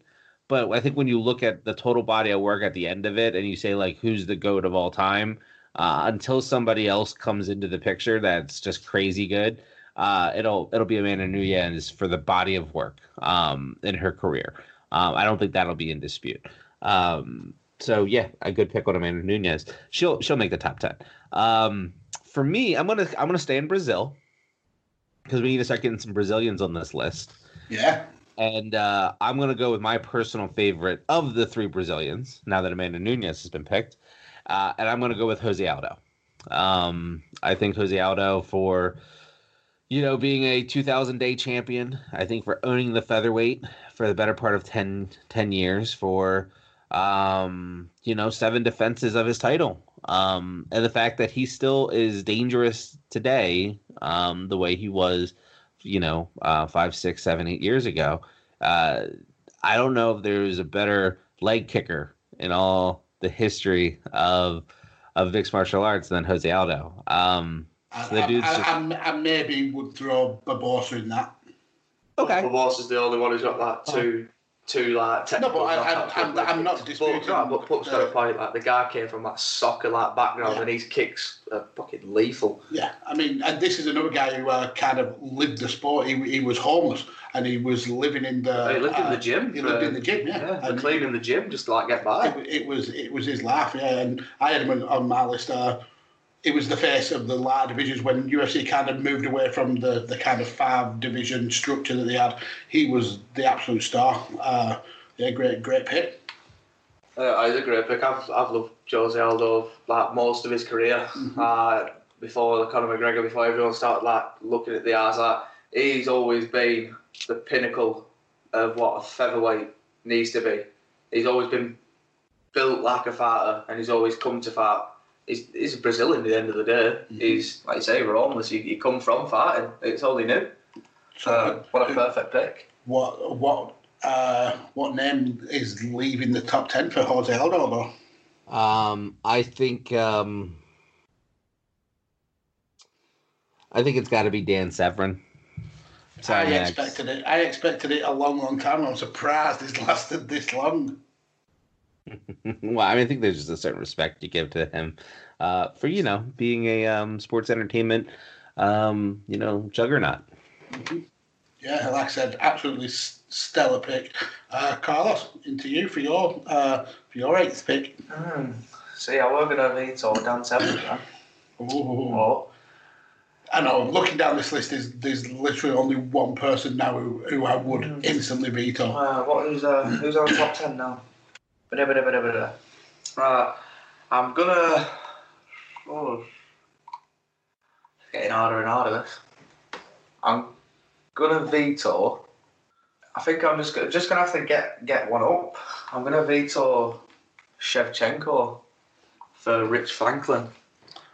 Oh, that is bold. It is bold, but a lot of people don't remember Rich Franklin. A lot of people don't know what he did. I remember him knocking motherfuckers out with a broken arm. Yeah. That's right. Well, that's what I mean. But before the Anderson Silva came, a lot of people don't realise what an actual gangster this guy was. What he were able to do in that middleweight division. And he were a math teacher. Teacher going out there and knocking guys clean out. And just viciously the way he was doing it. He went in there with no emotion, just to kill. Yeah. He were the pinnacle of what a middleweight needed to be. He was the fighting style of his generation. A lot of people just don't grasp how technically sound this guy was. That fair enough. A lot of people could have looked at him like he may not have been the best, but what this guy, his potential could have been and what he could do was phenomenal. Like, a lot of people looked at it, but this guy hit fucking hard. He hit like a truck. And I know he weren't built massive. I know he wasn't built big, but the strength he had behind him, like I say, a lot of people don't know his fights. A lot of people didn't watch him. But if a lot of people go and look Rich Franklin up and see what some of his opponents had to say about him after the fight, and you'll see most guys didn't want to fight him after. Again, I think it was only Anderson Silva who were actually willing to fight him the second time, and that were only because Rich Franklin was the champion before Silva took the belt off him. But for me, he's one of my personal legends for middleweight division in UFC history. Yeah, whilst I don't think he's better than Shevchenko in terms of of what they've done as a champion, I do get your point. He was kind of like the standard bearer for the middleweights until Sparta came, and then even once Sparta kind of took over and ran with that division, it didn't leave Franklin like kind of in his dust. Franklin was still able to like evolve and kind of keep pace with that ever-changing division. So yeah, it's a great pick. Very out there. I didn't even remotely have him on my mind, but yeah, great pick. But what do you think about Rich Franklin? I love Rich Franklin, so you're going to get no argument from me. Besides everything that you guys have discussed, he also made Pink and Brown look good.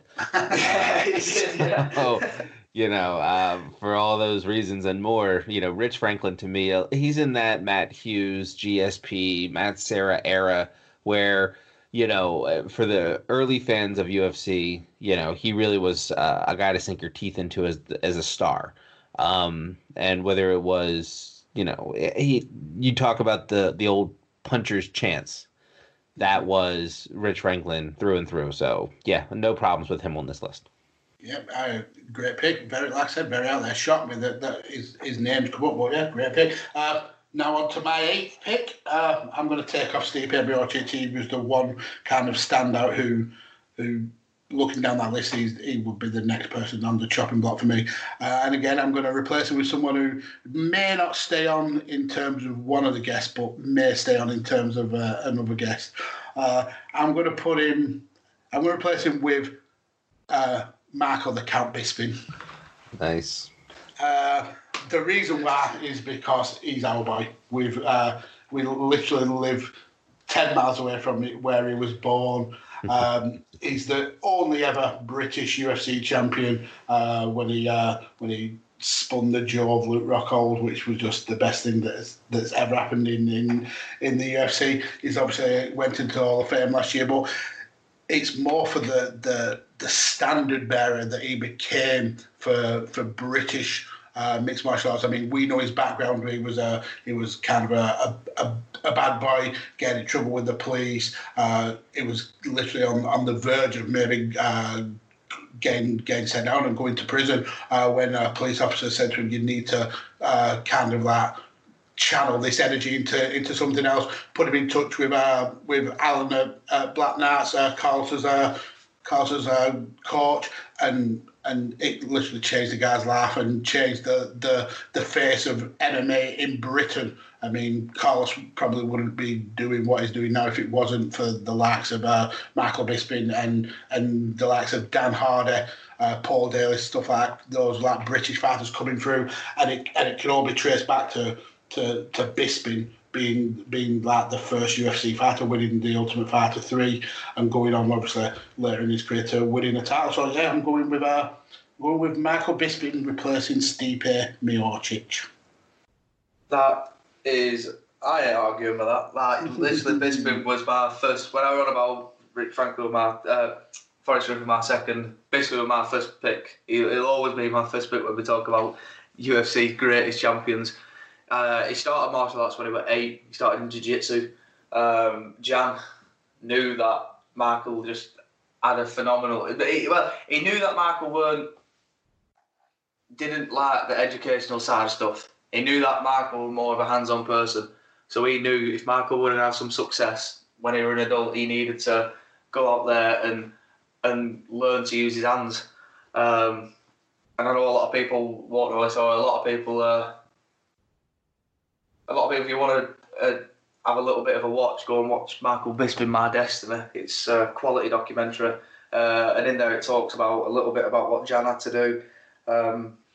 Jan had to drive him like 2 hours to like Nottingham and stuff like that, just to go to like jiu-jitsu classes when he was a kid and stuff like that. And Jan, Michael's dad, he were a serving soldier back when Michael was still a kid. So being a full-time serving soldier for the British Army when they're actually like a Polish heritage, like Jan's mum and dad was from Poland. They came to England when obviously Germany invaded Poland and stuff like that. So if it wasn't for them doing that, maybe we never could have had the Count. So he's had a big part in the role of British mixed martial art, from the outstanding work he did with Cage Rage, and for how many people he got to follow in the sport.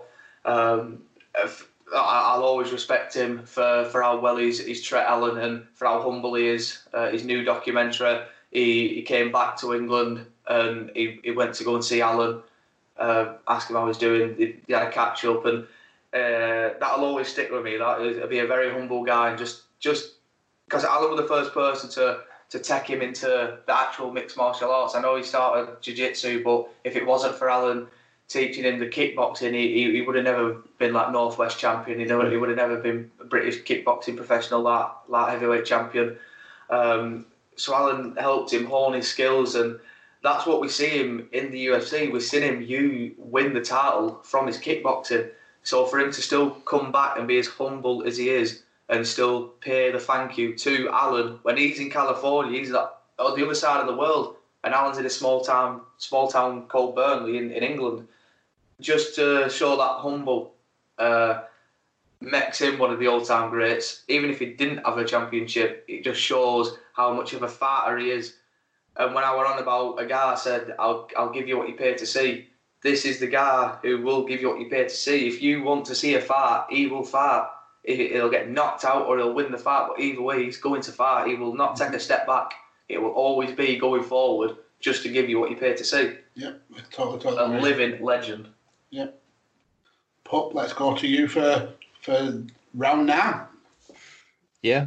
I like Bisping. I think that the only part that you guys forgot, excellent job, by the way, breaking him down and what he means to y'all, is the fact that he did the last, half of his career with one eye, you know? Much, yeah. Oh, yeah. It was absolutely mental. A lot of people didn't believe that, but I never seen that in real life, but apparently he did it with Alan, and he apparently popped his eye out, and Alan said it's real. It's very real. Well, knowing that we got 6 picks left, is that right? We got some heavy hitters on this list here. 2 picks left each, yep. 2 picks left each. Yeah. So, and I've got some big ass names. Right, we got some big names to get through, and I think I'm going to stay away from some of the more popular recent people, and I'm going to focus my energies back towards the beginning of UFC. And I don't know if a top 10. I don't think when we talk champion, what embodies being a champion. I don't think it gets much more impressive from a resume side than Randy Couture. 2 weight classes, multiple times. I think that's really kind of where it stands for me. He was six times total. 6 times total. Yep, 6 times total, and it was heavyweight, then lightweight, then back to heavyweight. And to be able to kind of pull off that, I mean, this guy embodied what being a wrestler was, but to be able to control his opponents, bigger, smaller, control his weight, the lineage tree underneath of him that he was able to put together, that kind of carried on some of the, foundations of what made him so successful. The guy's a pioneer in the sport. For that reason, Randy Couture makes my list.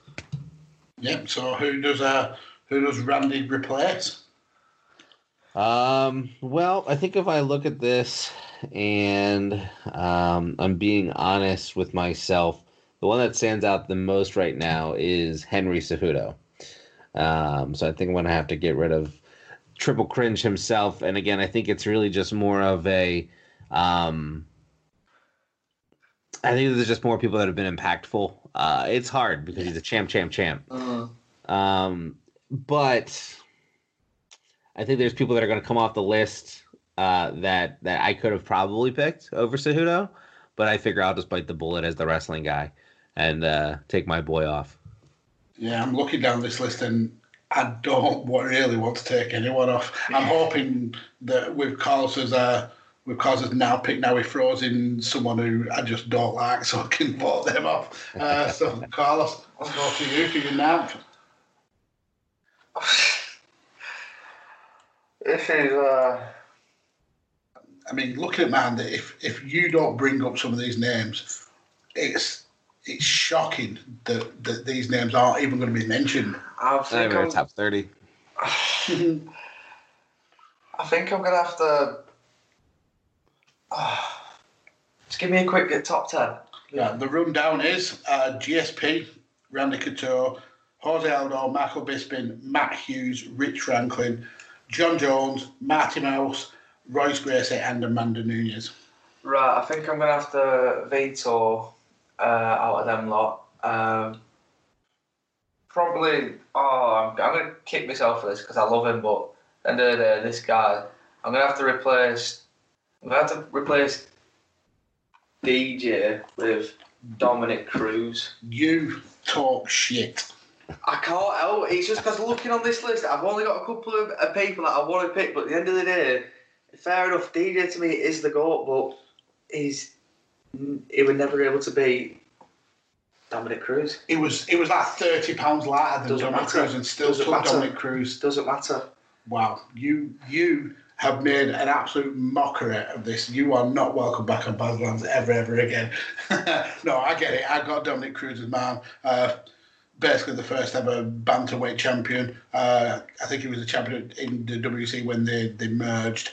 And the fact is, with all his accomplishments and with all his wins, the thing that stands out for me is that Uriah Faber formed a team called Team Alpha Male specifically to figure out how to beat Dominic Cruz, who was the standard bearer at that division. So in the terms of legacy, there's no fighter on this list that has kind of inspired so many other great fighters just because they want to beat the living piss out of him. So yeah, I agree with Dominic Cruz going on. I don't agree with arguing the greatest fighter to come off. You've made some bad picks in terms of vetoes. Well, what's your thoughts on Dominic Cruz, Pup? I agree with everything you said about Dominic Cruz being, as dominant as a. You could make the case that he was the second or third most dominant fighter of all time. The problem is that Mighty Mouse is the dominant fighter of all time.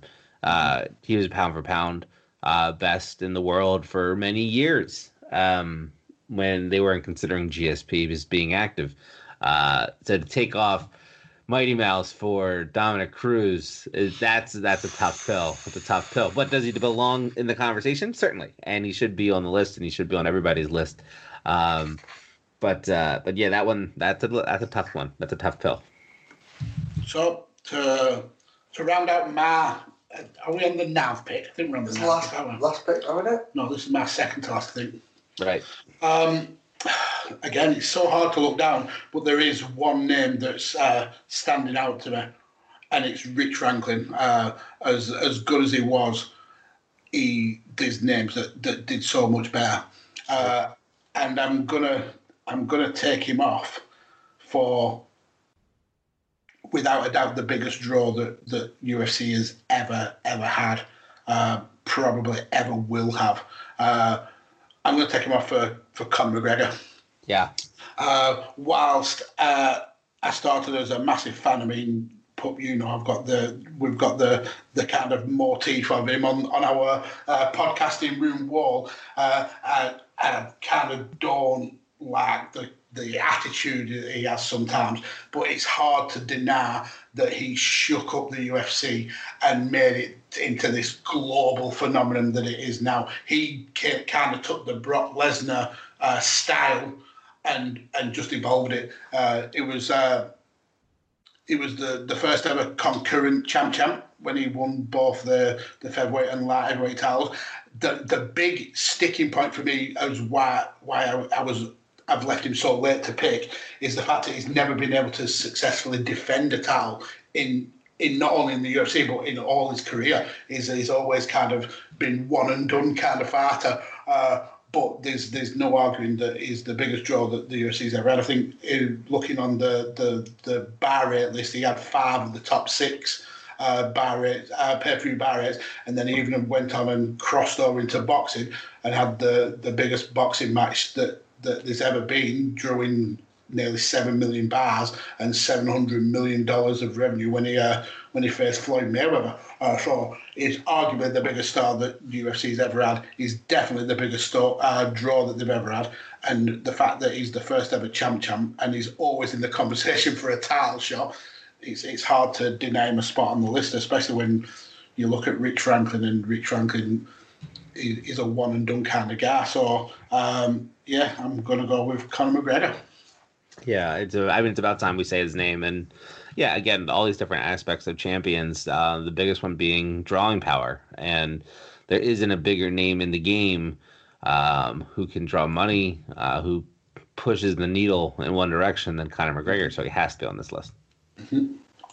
Carlos, are you happy with Franklin being took off for Conor? Yeah, so your argument stands there, even though I'd say Franklin, in my eyes, he for me personally, he had the better fighting career, but with McGregor, for what he were able to do, were being able to sell Snow to an Eskimo. He sold me about the whiskey. Yeah, he's just the Chael Sonnen of the modern era, but he were able to do it. He were able to do it right. He knew.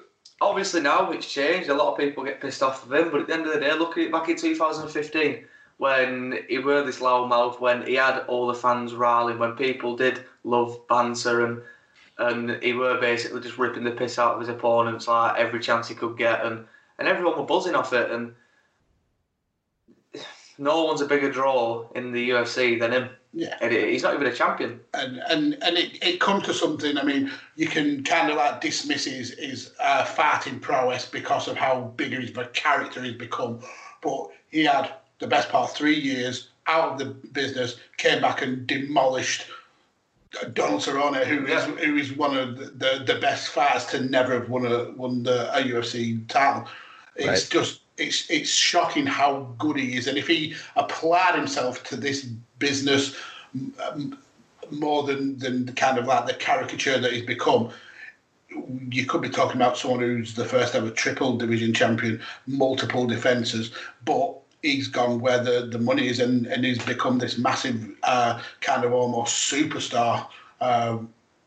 He had to mention whether he stays on in the last few picks, who knows, but. Last pick. Okay, well, here we are, and it's been a lot of fun. We've said a lot of names up to this point, and I have to erase the last person on my list to add this person just to make sure, just so that I'm confident that over in the UK we don't try any of our sneaky tricks. But the person that deserves being on this list, probably just as much as anybody else that hasn't been said yet, is Anderson Silva. Anderson Silva should be regarded as one of, if not the most compelling fighter in UFC history. He, was an anchor for them when they needed it not the most, but they were an anchor. He was an anchor for them in that division for a very long time. He was as entertaining of a fight as a fighter that I can remember. Not because every one of his fights were like terribly exciting, but because there was always that wow factor of how is he going to knock this guy out, and if he's going to knock this guy out, it's going to be a crazy knockout. And if not, then it's going to be a war, Yeah, right. This is the innovation side of it, and then the execution of it, which is even crazier. The fact that he's in there against somebody else, and they know some wild shit's coming, and he's still able to figure out a way to get you on the chin, was always a sight to see. But then the wars that he would have too, like with Sonnen, for example, and finding a way to win and defending his title as many times as he did, he is. There's a couple other names on my list, but Anderson Silva, I would be doing it, and I assume one of you two would pick him up if I didn't. But it being the last round and all, I don't want to take any chances. Anderson Silva, who I'm going to take off for him, is going to be Royce Gracie, and yeah, I know, and here's why. Let me just tell you why. Not because of anything. Royce Gracie is the reason that we have mixed martial arts. You cannot understate how important the Gracie family is to fighting, the fighting world in general. However, what we're talking about right now isn't the most impactful people to ever grace this sport. It's the top 10 UFC champions of all time. And when you look at the body of work, when you look at how the sport has evolved over the last 20, 25, 30 years, and you say, single discipline versus multiple facets of different disciplines, yet the sport has evolved in such a way that I can't overlook what's being done today, what's been being done a decade ago, and for all those reasons, we wouldn't be where we were without Royce. We wouldn't be where we were without Brazilian Jiu-Jitsu. With all of that said, as far as UFC champions go, you put him and you put that style in today's MMA, and he's not as successful because he only knows one thing. So for those reasons, I gotta take him out. Yeah, I understand that, and I mean it's hard to justify a list of the 10 greatest UFC champions without Anderson Silva on. When he went nearly 2,500 days as champion, that's just it's unheard of, and yeah, he's arguably up there with GSP as potentially the greatest fighter to ever lace up the gloves. So yeah, I have no issue with taking off Gracie on this list. It's hard to look at this list and think who should actually be took off, to be fair. Carlos, your last pick?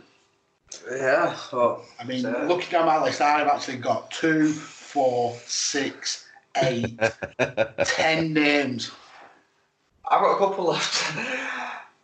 Anderson Silva, perfect. I literally were going to pick him, man. So that were a perfect pick. So I think I'm going to have to switch it up, and I don't think you and Pup are going to like this last one, but this is my last pick. I'm going to have to make it count, and I'm going to go back in the early day of the legend that was mixed martial arts before Brock Lesnar came about. It's got to be Chuck Liddell. When you're speaking about a list of all-time greatest UFC champions and then just all-time greats, Chuck Liddell's in there. I know he's at the end of his career. He started getting like a glass jaw. Yeah. That would be my sticking point. From what he were able to do inside the octagon and be basically UFC's #1 star for so long, and basically being able to be on top. And not only that, he went over to Pride to basically challenge for the belt over there. Unluckily for him, he got knocked out by Rampage, but he still came back and still defended his title. I think he lost it to Randy, but his career as a whole put sort of mixed martial arts on the map, if you will. Yeah, I think he needed the foil of someone like Tito Ortiz. I think it's if he didn't have the kind of people who he went up against, I don't think he would have had as much of an impact. Oh, yeah, I do get it. It was the UFC's, alongside, I'd say, with Tito Ortiz, UFC's first kind of rock star almost. Yeah, dear enough. I'd say, but it's just hard to deny what he did for the sport and like I say, in the octagon, and for how much he's always been involved in the sport. So yeah, he's going to be my last legendary pick. I mean, for me, again, it goes back to the glass jaw. I think MMA evolved and he didn't kind of evolve with it, and it kind of left him behind. But yeah, I can understand the kind of impact he had. Who's he replacing? See, that's it. That's harder than actually putting a name forward. Let's have a quick rundown at top 10. You've got GSP, got Randy Couture, got Jose Aldo, Michael the Count Bisping, Matt Hughes, Conor McGregor, John Jones, Dominic Cruz, Anderson Silva, and Amanda Nunes. I'm going to have to replace him with Matt Hughes. Yeah, that was the standout name for me as well. When you look at the list and you see like GSP from them welterweights, and you think he was head and shoulders above Matt Hughes. Yeah. So I get that. Whether he'll stay on, I don't know, because like I said, I've got 10 names, and yeah, it's going to be hard to justify having Chuck Liddell on, I think, when I'm looking down the rest of the list. What's your thoughts on Chuck Liddell, Pup? I think that you nailed it with the fact that he was, he was the face of the company for a couple years. Obviously he had the key feud with Tito, but and obviously the glass jaw after, but he was the Iceman. He was a knockout artist, which is what the UFC needed at the time. Yeah. But he was, the guy for UFC. He was, if it was professional wrestling and it was back in the day, like they had all their chips in one basket, and that guy was responsible for going and putting, that wrestling promotion on the map. And that's what Chuck Liddell did. He had to own being not just a great fighter, but being a superstar on top of that. And, there's that isn't always easy. GSP couldn't be that, GSP is always about GSP, which is why he's so good. Chuck Liddell tried to be the face and succeeded at being the face of the UFC, and that's no easy task. Yeah, I totally agree. Right, going into the last pick, and like I said, I've got loads on my list. Sure. There's one that's standing out, and it's the person who I'm going to put forward. So I might as well just run through the ones that I already had. So I had Ken Shamrock, who was arguably the first ever UFC crossover star when he jumped to the WWF. I had BJ Penn, who's the second ever multi-divisional champion and was kind of the face of that lightweight division, and I had that real rivalry with GSP back in the day. I've got DC, again, another two-division champion, the second ever fighter to be concurrent champion.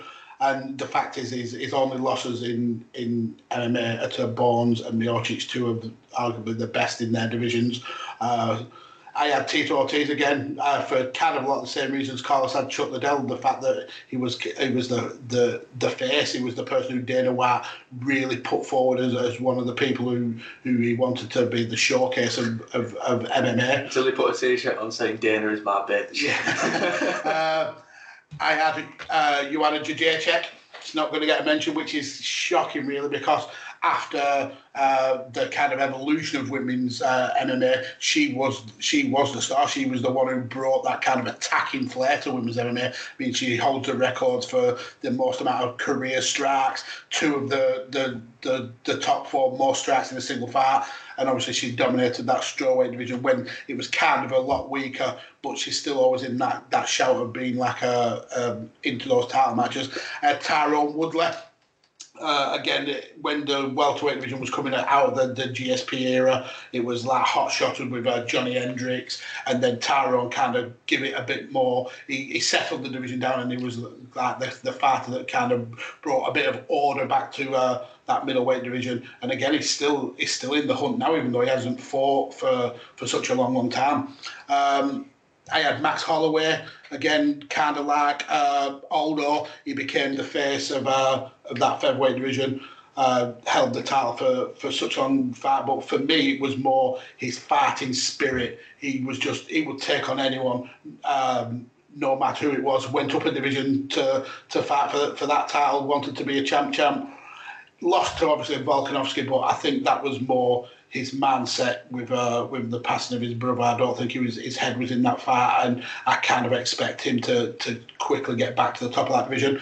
The last one I want to bring up, and it would be hard to not mention him, considering we've spoke about GSP and Matt Hughes. It'd have to be Matt Serra, the kind of the third wheel in that trifecta of the Sarah Hughes GSP battle. He was actually the first person to win the Ultimate Fighter and then go on to win UFC title. I think he won Ultimate Fighter 4, and he won the UFC title about 6 months before Forrest Griffin did. And again, he's someone who kind of brought excitement to that welterweight division. But yeah, the last name I'm going to mention, and it's a shock that it's actually got to the 30th pick that this person hasn't been mentioned. There's trailblazers in this sport, and there's trailblazers. And this person has to be classed as one of the trailblazers in the sport. If it wasn't for this person, we would not see females fighting in the UFC at all. Dana White was adamant that this would never happen. You will never see women fighting in the UFC. And then along came Ronda Rousey. Ronda Rousey was the person that made Dana White bring in a women's division. He was the person that kind of got Dana White to go all in on women being able to fight in the UFC. And she was so goddamn dominant for a long, long time. Yes, the fight game evolved after she kind of got her footing, and once she was figured out, she kind of took tail and ran and went to WWE. But it's hard to not look at her coming into the UFC and saying she started that ball rolling. She was the person that started that momentum, and she will always be the first ever female UFC champion. There's nobody that can take that away from her. So yeah, I have to put Rowdy Ronda Rousey on the list. And now becomes even harder because I've got to vote someone off. And looking down this list, I mean, GSP, you can't vote him off. He's arguably one of the best. Couture, whilst I wouldn't say he was one of the best fighters, there's things he's done for MMA, it's hard to take him off. Aldo, again, the face of that latter weight set, kind of brought that leg kicking game, which we're seeing becoming like the norm in MMA now. Bisping, no way I'm voting Bisping off. That's my boy. Even if he was champ for one day, he'd still be staying on this list. Chuck Liddell's a maybe. He's a maybe. But McGregor, again, can't vote him off because of what he's done for the sport. Bones, with him, Silva, and GSP, I think that's arguably the three best fighters that's ever been in an octagon. Dominic Cruz, again, whilst he might be on the chopping block, he has brought the fact that a team was designed to stop Dominic Cruz being so dominant. It's hard to justify him going off. Silva can't go off. Absolutely great. Amanda Nunes took the Ronda Rousey ball and absolutely ran with it and became so much more of a fighter than Ronda Rousey. So it's got to be Chuck. There's the only person who's standing out to me as someone who I can justify taking off the list, and it's because when he was around, he had these other foils to make him great. Whereas I think the rest of the fighters, they were head and shoulders above everybody else, aside from Michael Bisping, obviously, who is just our British boy. I think everyone else is head and shoulders above everyone else around them, that they stand out where Chuck Liddell kind of needed. He was kind of like one of a group of fighters who kind of made that division strong rather than being just the one best fighter. So I'm taking off Chuck Liddell for Rowdy Ronda Rousey. Now, fire at me, guys. What do you think about that? What do you think? I'm 100% in agreement. Ronda Rousey is still probably considered the biggest star that UFC has ever had, in my opinion, like mainstream-wise. She built an entire division on her work. She opened the door to women in professional fighting, at least, again, on a mainstream level. She was the biggest star UFC had. She made evented pay-per-view cards. There's not much that she hasn't done. Is she the greatest fighter of all time? No, certainly not. That's Amanda Nunes. But as far as the most important fighter, especially on the women's side, yeah, I think you got to give her that nod. And she did it while being champion, so I think that she's perfectly appropriate to be in the top 10. And that, we just made it interesting by waiting till the 30th pick to do so. Like a real WWE draft. That's right. Carlos, what's your thoughts on Rousey replacing Chuck Liddell and being in the top 10? Yeah, it's hard to be mad at you because obviously with the top 10 we've got, it's hard to see who to take off. But I can see your reasoning through, obviously, we're keeping John Jones, JSP, the Anderson Silva, Amanda Nunes, keeping people like that on the list. And if you were to look at them and if I were to have to pick, it probably would be the same. You'd have to take Chuck off. But again, that's a very, very hard choice to make for that one. But what can I say? It's a good pick. Because without Ronda Rousey, you would have never had your Holly Holm, your Miesha Tate, your Cyborg, your Nunes. Mm-hmm. So you can't say she wasn't Pup says she wasn't the greatest women's fighter of all time, because that's Amanda Nunes, but without her, there was no women MMA in the UFC. Yeah, absolutely. So the final and definitive top 10 is first pick, never even got replaced, GSP, then it was Randy Couture, Jose Aldo, Michael Bisping, Rowdy Ronda Rousey, Conor McGregor, John Bones Jones, Dominic Cruz, Anderson Silva, and Amanda Nunes. The breakdown of picks is Carlos, you got one name on. Nice one. Who's that? Dominic Cruz. I got four names, and winning the competition is Pup with five names on the list. Pup, you've won technically. I went too heavy too soon. Shut your bolt. I took it as a moral victory because you've still got Bisping on there, and so I'm really... Yeah, I mean, looking down that list, it's hard to argue that they're not at least in the conversation for 10 of the best fighters that have been champion in UFC. Oh, agreed. So, guys, where can people find you on social media? Carlos, let's start with you. This will be one of your first times you've ever had to do the social media thing. It will be. So you can find me on Twitter at Kirkby_Carlos, and you can find my podcast that I do with Mags, the 5 Rounds podcast, on Twitter.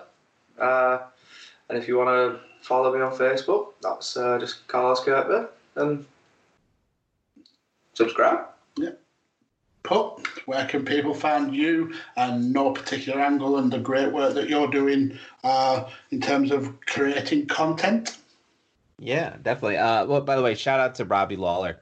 We didn't really say his name, but that dude should be looked at as well. Probably top 25.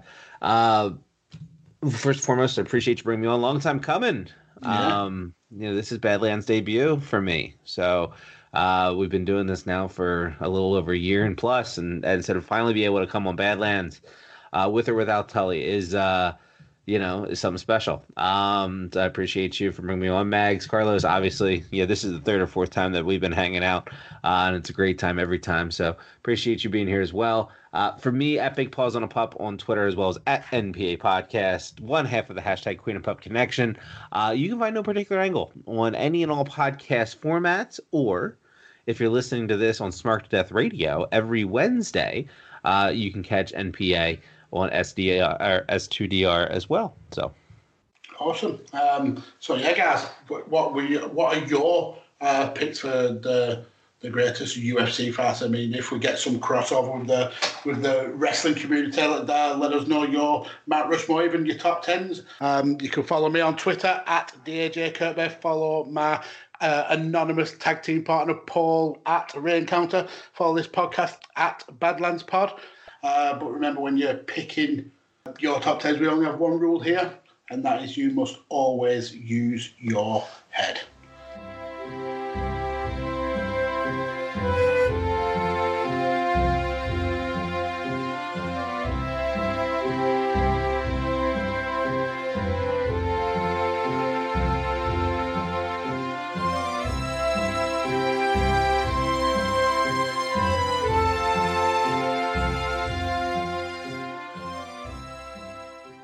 TheChairShot.com. Always use your head. Enjoy all your favorite sports like never before at BetMGM. Sign up using code Buckeye and receive up to $1,500 back in bonus bets if you don't win your first bet. When you register with BetMGM, you'll get instant access to a variety of parlay selection features, live betting options, and the best daily promotions in the business. And with BetMGM at your fingertips, every play and every game matters more than ever. Place your money line, prop, or parlay bets with the king of sportsbooks today. Sign up using code Buckeye and receive up to $1,500 back in bonus bets if you don't win your first bet. BetMGM and GameSense remind you to play responsibly. 21 plus and present in Ohio, subject to eligibility requirements. Rewards are non-withdrawable bonus bets that expire in 7 days. Gambling problem? Call 1-800-GAMBLER. In partnership with MGM Northfield Park.